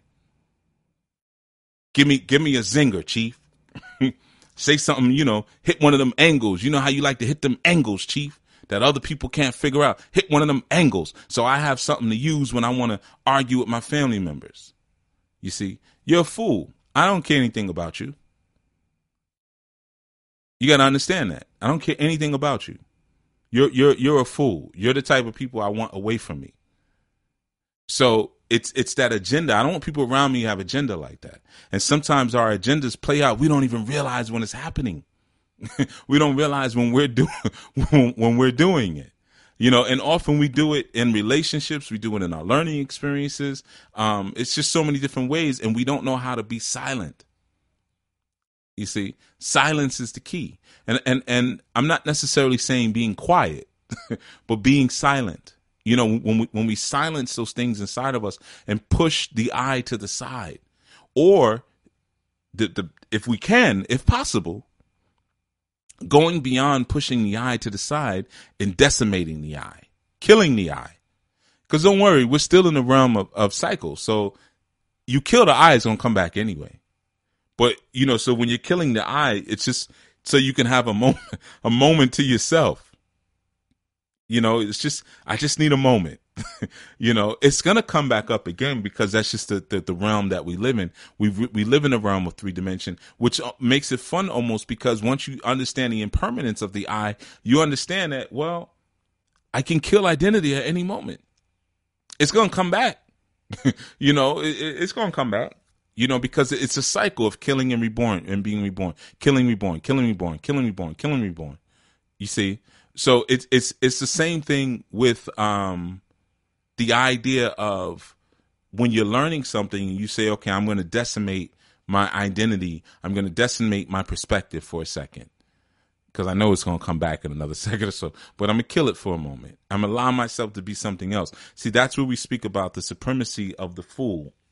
When you look at your tarot, the supremacy of the fool, or even if you look at your Orisha studies, the supremacy of Eshu, the shapeshifter, always willing and able to be anything in the moment in order to be anything in the moment. You see, that's a full eradication of what I is, or what I present, or what I is going to be in this space and time. So it's just like when I said what I was saying, and I said, well, I could have been thinking, oh, should I say this to Sequoia? See, that's I. That's Yuya now, because Yuya is always, thinking about other people and how what he says is going to affect other people. They're going to get upset, this or that. They're going to be scared of me, this, that. And he's always concerned about that. How other people are going to receive things. But the cosmic mind is not so concerned. It says what needs to be said. You see? And some people will stay and some people will go. Either way, I don't give a F about any of them anyway. So it works out. You see? All right, I'm going to scan the chat room for a moment, like I normally do, for any type of responsible questions. And again, let me reiterate, I'm not getting on you two sisters. I think y'all know that by now. Y'all been listening long enough to know how I am. Sometimes, like I said, people will ask things that I know other people are thinking too. And it's just that other people don't have the balls to ask, and they also don't have the balls to say, like after you ask, they don't have the balls to say, you know what, I was thinking the same thing. You ain't the only one. They'll sit there and quietly in the back and just make it seem like you're the only one that had a off perspective. That's just how people are, man. People suck. All right, I'll be right back. All right, I'm just going to read the chat and then I'll come right back.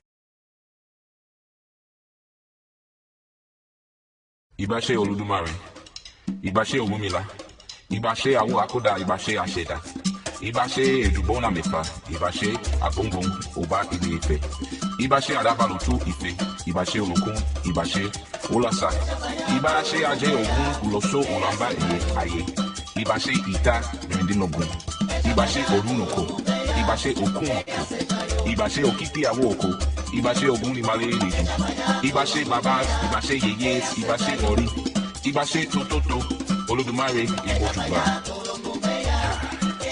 Kiba me Eshi Orunduba. Ashe.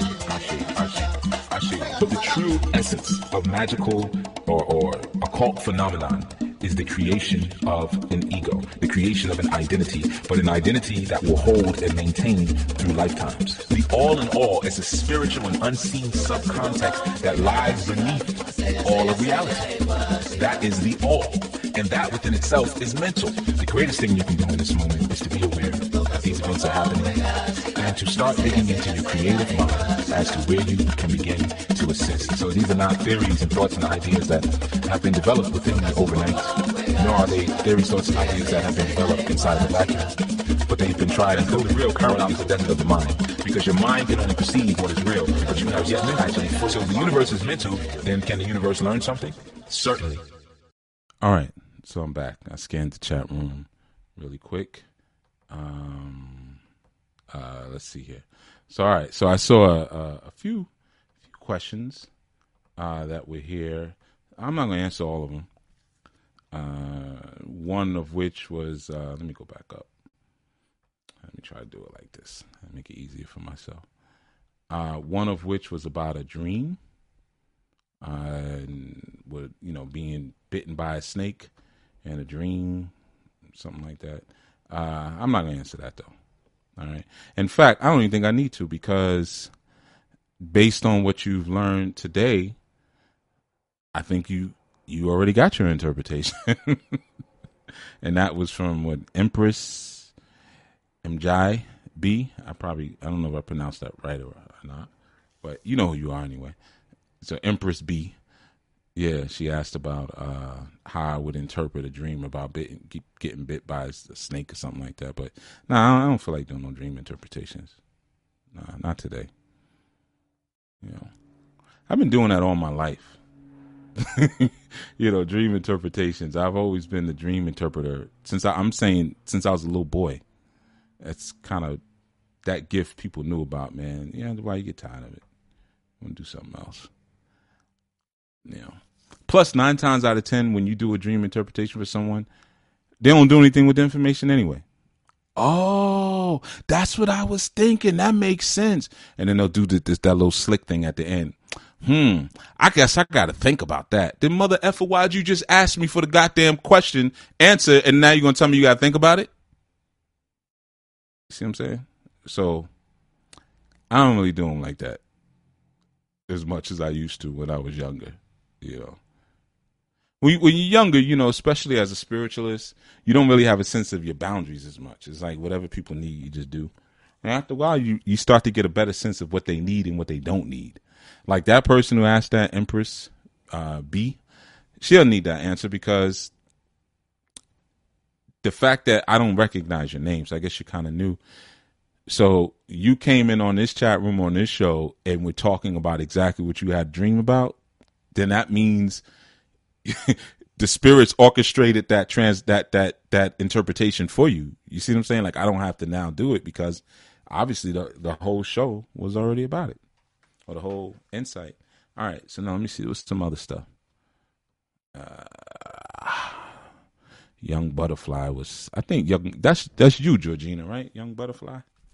Pretty sure that's Georgina.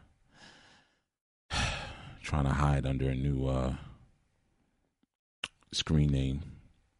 All right, but that just looked crazy, all that stuff she was talking about, so I'm gonna ignore that too. And what else do we have? I saw some other stuff. All right, some of y'all were interpreting the dream.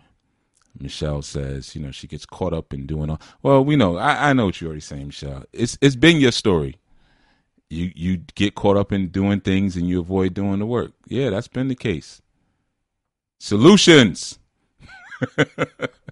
That's what I want to hear from you, Iya. Solutions. How are you going to get back on track beyond the proclamation? Because that's been a long-standing issue for you now, right? So, there's obviously there's something in there. There's something in there to kind of watch out for, in a sense, I guess we could say. All right, let's see. It's a lot of yip yap. Peace, Sister Georgina. That's a different Georgina. All right. And in Sequoia, she had asked the questions. That's the ones that I addressed. What intention should we have when approaching our learning? So after all my explaining, and I know it felt like I really called you out.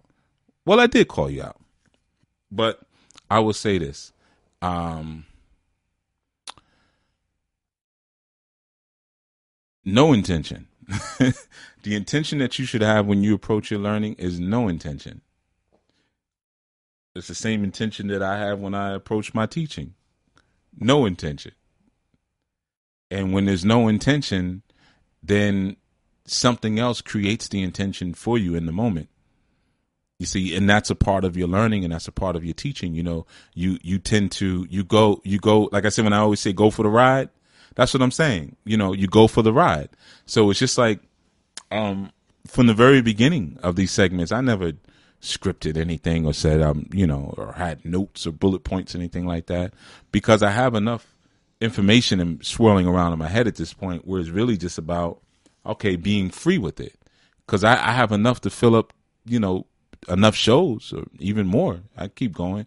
So now it's not about, because so if I start organizing, then it's like, okay, well, I want to say this, I want to say that. Now, once in a while, when I do that, I make it a point. I'll say, you know, okay, this is something that I noticed that I'm going to speak on. So I'll always give that background, you know, as to why I'm saying what I'm saying, but no intention to, you know, you just kind of, you just show up. So it's the same thing, Sequoia and Fase and all the other ones. Just show up. That's all. And sometimes that's hard because your ego will try to figure out ways to get you not to show up. And showing up doesn't mean, oh, it's 11 a.m., it's Sunday, let me see what Chief talking about. Showing up may mean like, I'm going to have to leave the house. Like I'm going to have to go sit in a park or somewhere where I feel safe enough to close my eyes and really, really be present, you know. And you think about how many things throughout the strong that will distract you or convince you to do otherwise, you know. So honestly, as a student, man, just show up. And same thing as an instructor, I just show up. I still study, you know, for a prolific amount of hours in the strong and even in the day. So I rely on my study and my experiences and my practices as my intention. All the intention happens there. You see, oh, let me pick up a book on this, or maybe a book I bought a long time ago. Oh man, I never read this one. All right, let me read this one, or let me go do this experiment, or you know, let me break out my chemistry set. You know, there's all kind of different things I do. It'll kind of bug you out if you saw, but you know, it's like a mad scientist lab.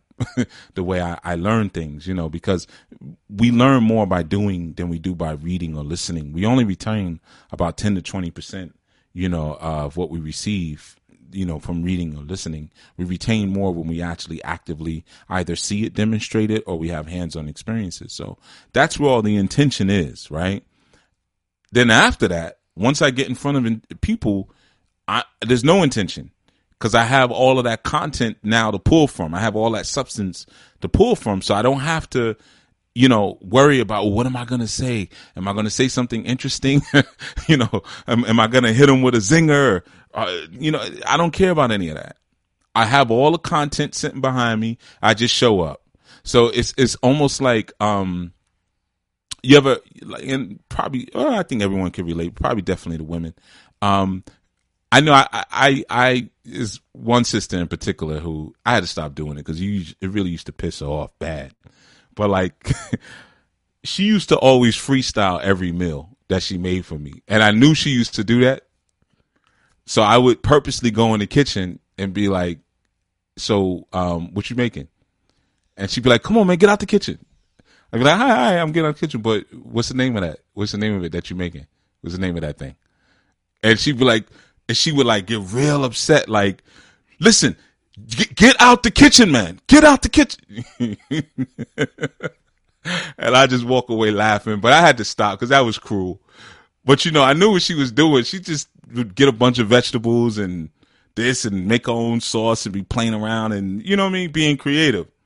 So it's the same thing, but there were good sauces there, good spices there, plenty of fruit and vegetables, you know, so all of the content and the substance was needed. So the intention went into acquiring the best ingredients. Then after that, it's just, let's just see what flows through. You see? So it's the same thing when you're a student, and it's the same thing when you're a teacher. You know, you grab the best content, the best substance. So as a student, what would be the best content and substance? Well, the best content and substance. Whoever your instructor is giving you the best content and substance, right? So that's like you going shopping and you making sure you might even hit up the farmer's market, or you might go to a farm and, pick out your own produce and things like that. Okay, I got the best. And if you're a meat eater, you might say, okay, I'm gonna get that free range food, or I'm gonna go get it live and slaughter it and clean it myself and defeather it, chicken, whatever, but whatever, however it is you get down, and then when it comes time to cook, well, what do we call it? I don't know, man, but it's gonna be good. I know it's going to be good, because all the right ingredients are there. So it's the same thing in your learning. You want to kind of see if you could approach it that way mentally. So by the time you sit down and learn, by the time you sit down to teach, man, it's very free form. And because the truth is, the whole the whole I thing is played out, man. It's old now. It's played out. What's hot now is communal living. That's what's cool. Community. So with community, it's just like if you go and kick it with one of your friends.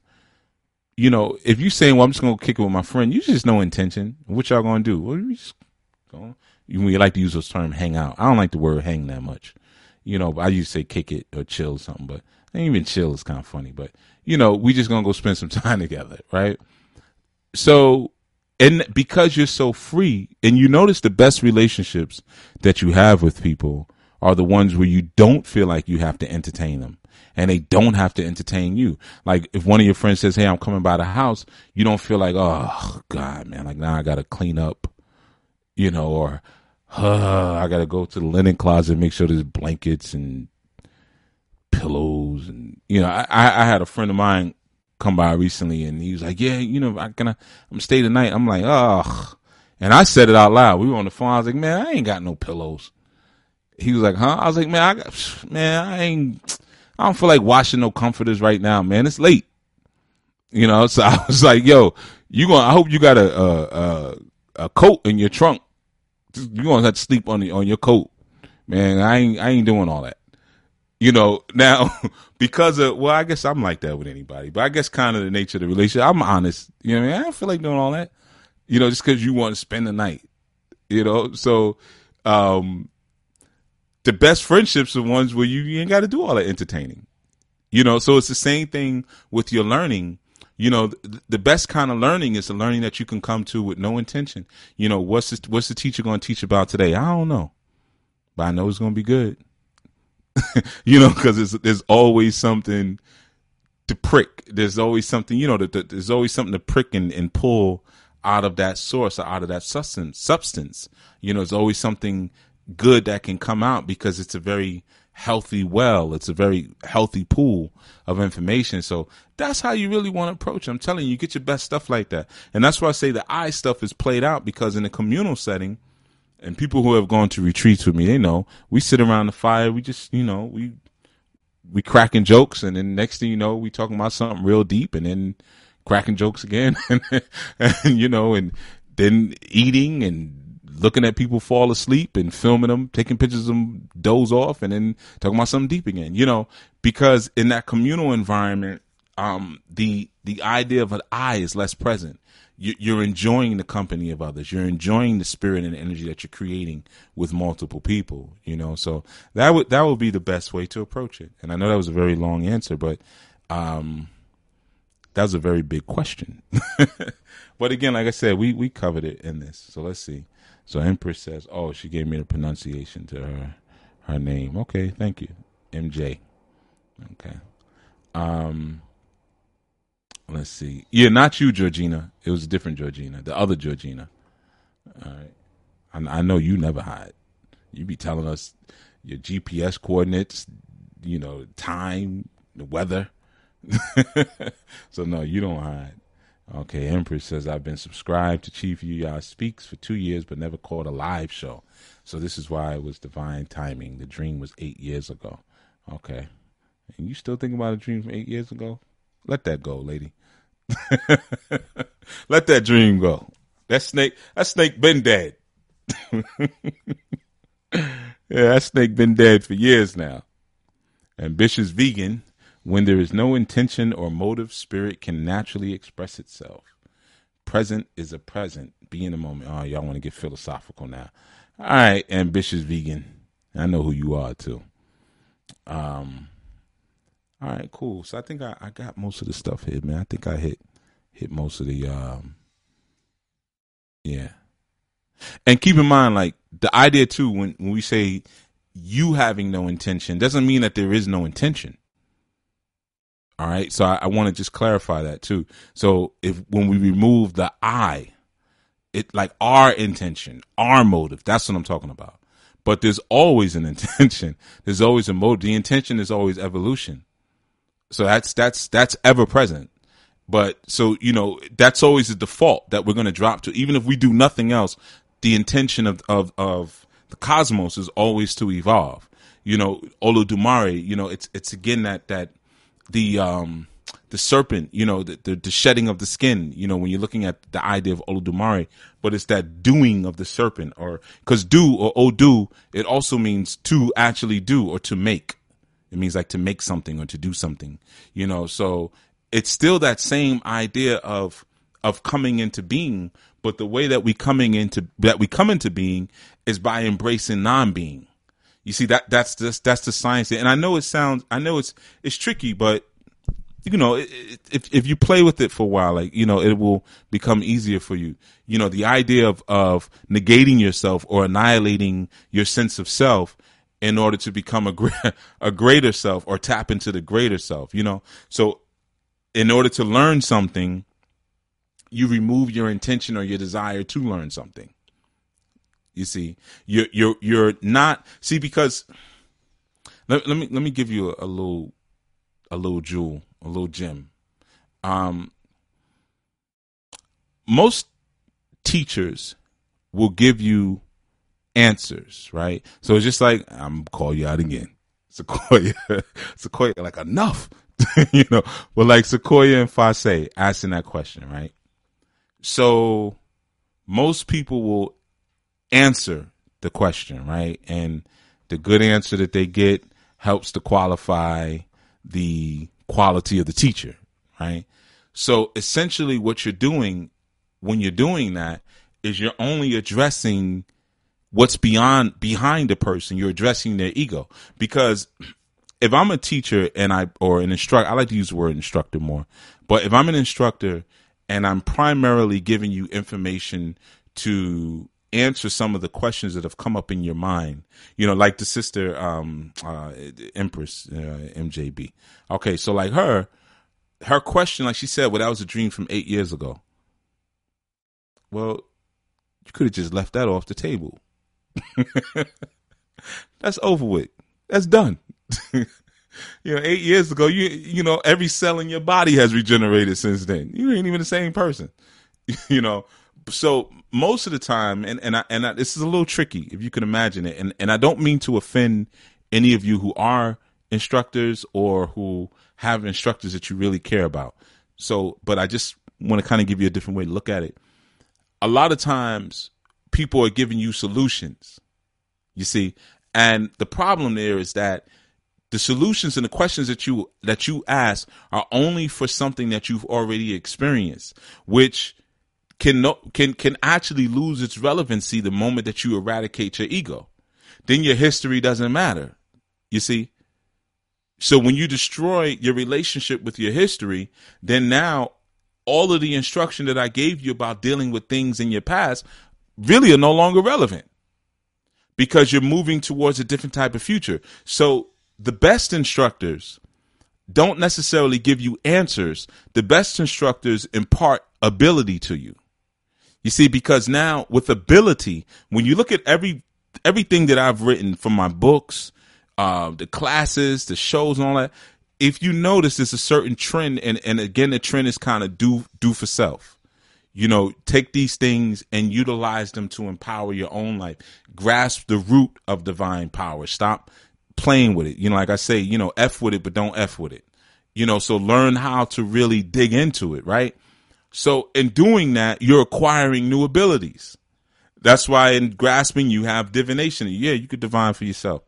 So what happens now is when you acquire ability, you're able to shape what your future is going to be. So as situations arise in your future, you're not always pulling back on those historical answers, which may not apply to where you are today. So what happens is when you're dealing with teaching or instruction that's only dealing with answers, every time something comes up, hey, Baba, I got another situation. How do I deal with this one? Hey, Baba, I need to schedule a consultation with you. You're constantly tied into, that person who's feeding you answers based on the past. But if they give you ability, it's like, I can give you the fish or teach you how to fish. If they give you the ability, now you're equipped to deal with what comes in the forward. And something's always coming in the forward. Something's always coming. I mean, that's just the nature of living, right? So if you notice, a lot of times when you guys will ask certain questions, like you may say, hey, could you interpret this dream? I'll say, what do you think of the dream? Let's prick your ability. You see, so that way you'll be covered in the future. Because I could tell you what your dream last night was, but that was last night. Who cares? It was last night. What about today? What about right now? Now, you may say, well, last night still defines me. Well, then that's your problem right there. That's the problem right there. We study the past and we study our history to understand what led us up to the moment. You know what I mean? But if we're still trying to answer things that are based on what we've already experienced, then chances are we're not going to be equipped for what our new experiences are going to be. All right. And again, I reiterate, I'm not trying to dog anyone's teacher or anyone's instructor or your priest or your madrino or your padrino or anything like that. I'm not trying to, that, but I'm just saying, I'm just giving you that real. So you could play around with the little kitty card and stuff, or you can get the real stuff. A real instructor is going to hit you off with ability, because at the end of the day, an instructor is a student. You see, so just like when I say to you guys, no, I'm going to show you how to do certain things. I'm going to give you that, because I won't be talking to y'all for the rest of my life. You crazy? I have more things that I want to do for myself. You see what I'm saying? I got more things for my family that I want to do. So I'm not going to for the rest of my life, sacrifice these huge chunks of time to be, regurgitating, reiterating the same things over and over to people. No, there's a process. We're leading somewhere. And then I'm going to stop and I'm out. That's it. None of this. You know what I mean? So as an instructor, what you're supposed to be doing, just like as a parent, you don't want to create a perpetual dependency, for your children where they got to come to you for everything. You want to get them to the point where they can stand on their own 2 feet. They can spread their own wings and they can fly off and get the hell out of the house, or whatever. But I don't say, well, yeah, sometimes it's that. But, you want them to be able to stand on their own too and have the abilities to face things that you may not even understand. You see, because there's going to be situations that are going to come up where maybe the measure of information that I'm giving is no longer relevant. You know what I mean? It's just, it applies in a different way. It's just like if we look at a lot of our Yoruba studies, or we look at it, just our ancient culture studies, for the most part, much of what was used in terms of monetary systems was based around commodities.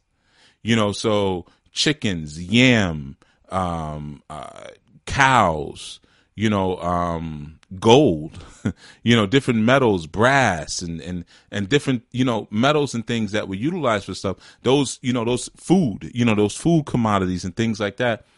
For many of us who live in a system of fiat currency, we don't own any commodities, like none. Like many of us don't even have a garden where we have one tomato growing. So, or own some gold coins or some silver coins or anything like that, or oil. We don't have any kind of commodities whatsoever. So for many of us, our thinking is based upon the currency of fiat bills. So when someone starts talking about yams, and honey and this and that, and they're speaking commodity language, we may not be able to completely translate that to where we are today. You see? So I could sit here and give you whole lessons and shows on how commodities were handled back in ancient Nigeria, but it may in some ways, but it may not necessarily give you the tools and the ability to handle where the economy is in your life today. So as an instructor, what you want to do is you want to give the abilities to handle the challenges as they come. Very simple example. You're teaching a child how to work on their own bicycle. Here's a simple thing, right? Lefty loosey, righty tighty. My youth still say that to this day when they tighten it or loosen. All right, lefty loosey, righty tighty, because they've been hearing that since they were so young, right? So you want to take something off, turn it to the left to loosen it. You want to put it on, turn it to the right to tighten it up, right? Now, what does that go for? Anything. Yeah, you may have been putting a tire on your bike or a wheel on your skateboard at the time, but it will also help you take your cell phone apart. You know, it will also help you maybe when you're older to take a wheel off of your car, you know, or your flying machine, whatever new thing we'll have, you know, coming forth in the future, maybe to unscrew the matrix plug that you have in the back of your neck, lefty loosey, righty tighty, you know, so whatever it is, but you now have the ability to confront things that are coming in your future. You see what I'm saying? As opposed to me saying, you know, well, hey, Bob, I need to take this tire off, and then I take the tire off for you. Now I'm just shoving the solution and the answer at you, but I'm not giving you the ability, you know, or I may say, well, hey, just turn it this way. But I don't really teach you the ability of why are you turning it this way? Well, let's look at the threads on the nut so you can understand. Okay, and then let's look at the size of the bolt. Which size is that? Okay, it looks like a 13 millimeter. Okay, so you want to learn the standard, and then you want to learn your metrics too. You know, so we'll go through it. So now you know your way around a toolbox, you see? So now you can grab that toolbox and go anywhere and confront problems and conflicts that may come up in your work or in your life, because now you have the tools and the ability to do something. That's where you want to be. Now, you only get that if you go along for the ride. You have to take your intentions out. Remove that. You know, because like you may be trying to, and you all may be able to relate to this, whether you have children or nephews or nieces. You ever try to teach them something and they have a destination in their mind, like they may bring their homework to you and say, you know, auntie, whatever, you know, what's the answer to this question? And you say, well, wait a minute. You know, you can figure this out here. Well, if Johnny has 7 apples, you know, that whole stupid thing they do. And they're looking at you like, oh, like just rolling their eyes. Like, would you just give me the freaking answer? Well, you know, in that moment, they're learning nothing, 0, because of the intentions that they came with. Or you ever come into a room with children and they're watching TV and it's something they didn't do. Let's say maybe they left a bike or something in the driveway and you're telling them, yo, man, keep your mother effing bike. Well, you might not talk to your youth like that. I'm talking about me. But you may say, son or daughter, please, I asked you before not to put your bicycle in the driveway. I almost ran over it with our passenger vehicle. And, you know, I want you to be a good steward over the things that God has blessed you with. You know, you may say it like that, right? But their eyes are fixated on the screen. They're like, I'm gonna move it. They're not even listening to anything that you're saying, right? Because they already have an intention locked in their head, you see? So they're thinking, they're watching, they're identifying with the sensual experience of TV and things like that. They're not open. They're not allowing what you're saying or what your desires of coming in, you see? So that's what I'm saying. When you have that type of experience, you know, in your learning or even in your teaching, no intention. Get rid of all of it. No motivation, no intention. I'm just here, right? And then we're gonna free flow. Whatever comes through. You know, and of course every session isn't like that, but you know, sometimes it is, sometimes it isn't. You know. All right, so let's see what else. Empress 2009 says direct answers stunt the growth of the questioner, but eliminating the ego is hard. It's only hard because you just said it's hard. You just said it's hard. Eliminating the ego is hard. No, it ain't. It's not hard at all. Because I'll show you right now. I'll take you, Empress 2009, to a playground, and I bet you within 90 seconds I'll eliminate. Nah, hell, I bet you within 60 seconds I'll eliminate your ego at a playground. Or we could do it at a beach. I'll eliminate your ego. Or I could take you for a nighttime hike. Let's say 1 o'clock in the dawning would be good. You know, no flashlights. Silent hike, by the way. I bet you within, 2 minutes at a pitch black wooded hike, your ego will be eliminated. Bet you. It's not hard. It's only hard because you telling yourself it's hard. Okay. And Lo, I ain't even going to, because Lo be catching you out there. Lo be saying some deep stuff sometimes, but the most time it be jokes. So you'll start reading it halfway through, and because we're live, I'll just be reading one of his jokes. So I'm not reading any of his stuff. But yeah, appreciate you, brother. Glad you're here. Yo, I ain't getting caught out with him, though. Caught out there. All right, cool. So I think that's about it as far as questions. I know it's a lot to consider, but it's worthwhile. It's worthwhile. Try to, focus on the idea that most things that you enjoy in your sensual experience are impermanent, which can cause for a greater level of enjoyment because of the fact it's impermanent. And when you remove the fear of, losing something that you're going to lose anyway because none of it is permanent, then you come into that place of enlightenment. Then you come into that place of enlightenment. So it's the same thing if I'm teaching and people feel like, okay, well, one more question. I got get out of here with them effing questions. Go for the ride. Don't be afraid to lose. Well, Chief didn't answer what I wanted answered. All right, well, you lost that. Big deal. And whatever you wanted answered, even in terms of your problems, it's impermanent anyway. See, once you figure that part out, and not only enlightenment, but healing becomes much easier too. Whatever it is you're stressed out over right now, whatever it is that's hurting you, whatever it is that's, I feel like this is, doesn't it sound like an altar call? Whatever it is that has got you down, stressed out in the muck and mire, have you feeling like you ain't worth nothing, put it on the cross. No, I wasn't going to say put it on the cross, but what I am going to say is that whatever those things are, they're impermanent. Guarantee you. You could pick any one of them. I mean, it's easy. I could win this bet all day. None of it is permanent. You may say, "Oh man, I'm ugly, man. I look like a giant foot." Well, nothing's forever. Your body ain't forever. It's impermanent. So what you stressing that for? I'm overweight, man. I can't seem to get this weight off. Hey, man, weight come and go, man. And either way, your body's impermanent. I can't find me a good relationship. Well, relationships come and go. Those are impermanent. And, you can choose to stay single forever or not. Anything that you can pick, honestly, it's that you would be stressed over or exhausted over, it's going to be based on an attachment.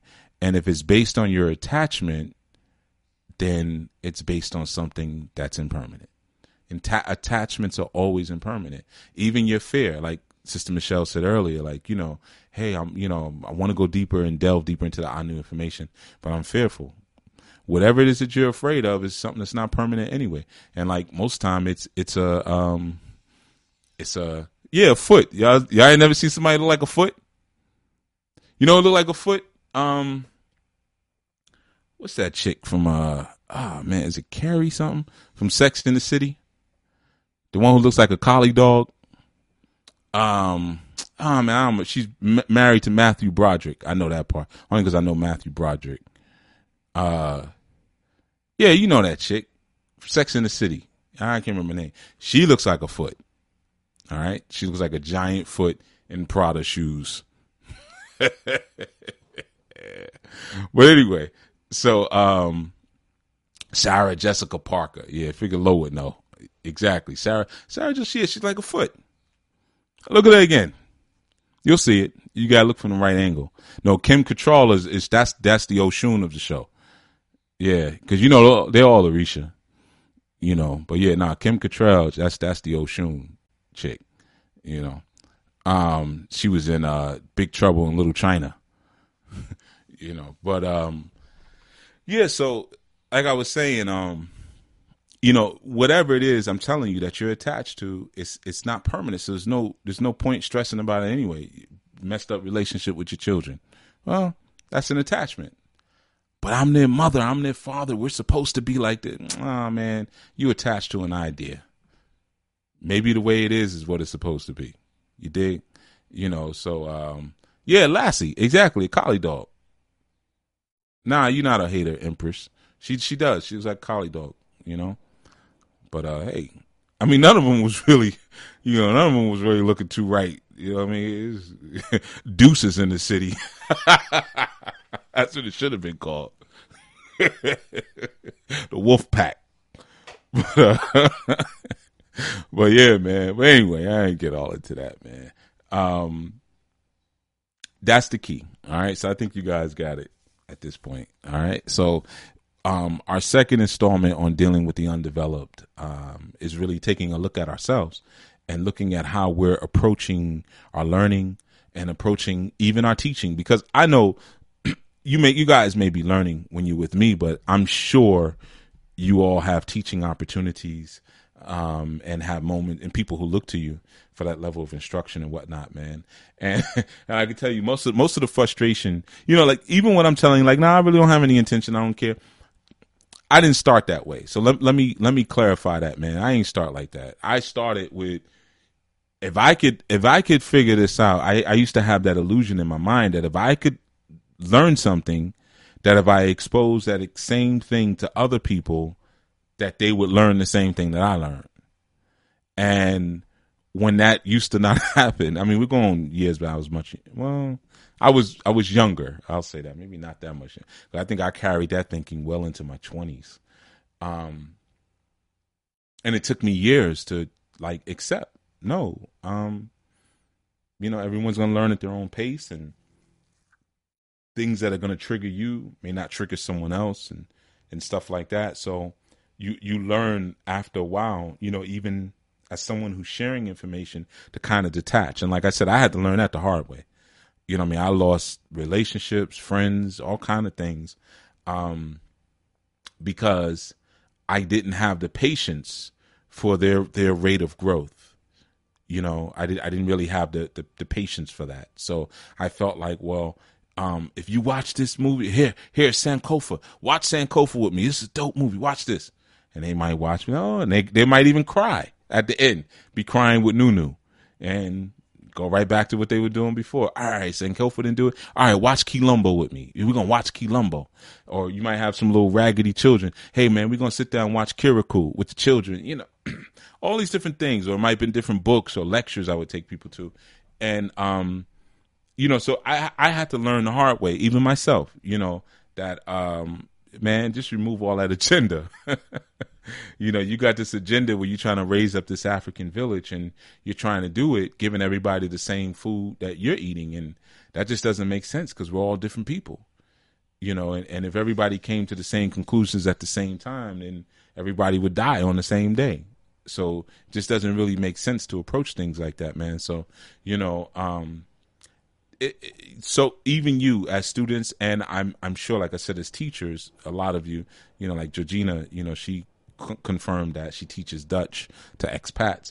You know, even as a student as well, you want to kind of remove the expectations that you have towards each student or each person that you're giving things to. And when you can remove expectation and agenda, even in your relationships, then for one, it becomes much easier to detach from them when that time comes, because it always comes in some shape, form, or fashion. It becomes easier to detach from them, but also the genius and the beauty of what the relationship is to be really gets to manifest itself, because you didn't let your very finite and minuscule agenda get in the way of what was really supposed to happen between you and that person or in that environment. You know, so It's the same thing here, what I'm doing. Like I said, I get out the way, let whatever needs to come through, and I'm done. Like for instance, I wanted to get off at 12 o'clock today. It's now 1:22. See what I'm saying? It's not always about the I, but you can bet I'm getting off now. So yeah, just give that some thought. All right. Now, you women who are in the ministry of Anu, some of you have replied. We sent the email, or I sent the email out a few days ago, and some of you have replied to it. And I am also guessing that some of you have not replied to it because you are not. You probably have used a crap email address for the newsletters, or it went in your junk mail or something like that. Or you just didn't read it because you're being lazy. You probably thought it was an announcement about nothing. But you should know that I hardly send out any newsletters anyway. So if I send out something, because I'm not a big fan of newsletters myself. So even when we were sending out regularly, it's only once a month. So just to give you an idea, so check out your junk mail, whatever. For that, I won't say what it's about on the air, but. It only went out to the women signed up in the ministry. So that's not just people listening and stuff like that or students, but people specifically signed up in the ministry. All right. So I want to give that heads up to you all. All right. And, we're getting ready to head out of here. And also, I know that there were some challenges on the Sadula House website, when we had lost those classes and we had to rebuild them. And for the most part, most people should now be in their classes or have them. If you aren't, just send an email, from the site to the Sadula House admin. Also, some people are under the impression that we no longer have customer support. That is untrue. We actually have a larger customer support now, but you have to go. You only see the customer support link once you log in to the site, and you have to use a form now instead of sending emails to questions. We killed that. Because it was sometimes emails get blocked, or like people who send from Hotmail addresses, our servers were having issues with it, stuff like that. So we're using the form now. It's much more efficient on the site. So that's how you would send that in, and it's for people who are already registered students. If you're not a registered student, you're SOL. So because a lot of times you people are not students, y'all want all this support. The people who want the most are the people who give the least. Let me hip you to that in business. The people the clients that you have usually that demand the most actually are usually the ones who pay the least. The ones who actually really support what it is that you're doing usually don't have that many demands. So that's how we did that to kind of make it a little bit more efficient. But if you're still mixing some classes, send an email to Sadula House admin from the site, but also put what classes you're actually missing. If that's still an issue for any of you. All right. So until such time, I will see you this Sunday coming forth. And, I trust that you all will utilize the information that you received. And by utilizing it and applying it is when you'll truly understand it. And if you don't do that, then it'll just be, dead information sitting inside of you. And eventually the snake will bite you. And you're very welcome, Brother Marvin the Magi. All right. So I'm out of here. Until next Sunday, everyone be strong, be safe. Peace.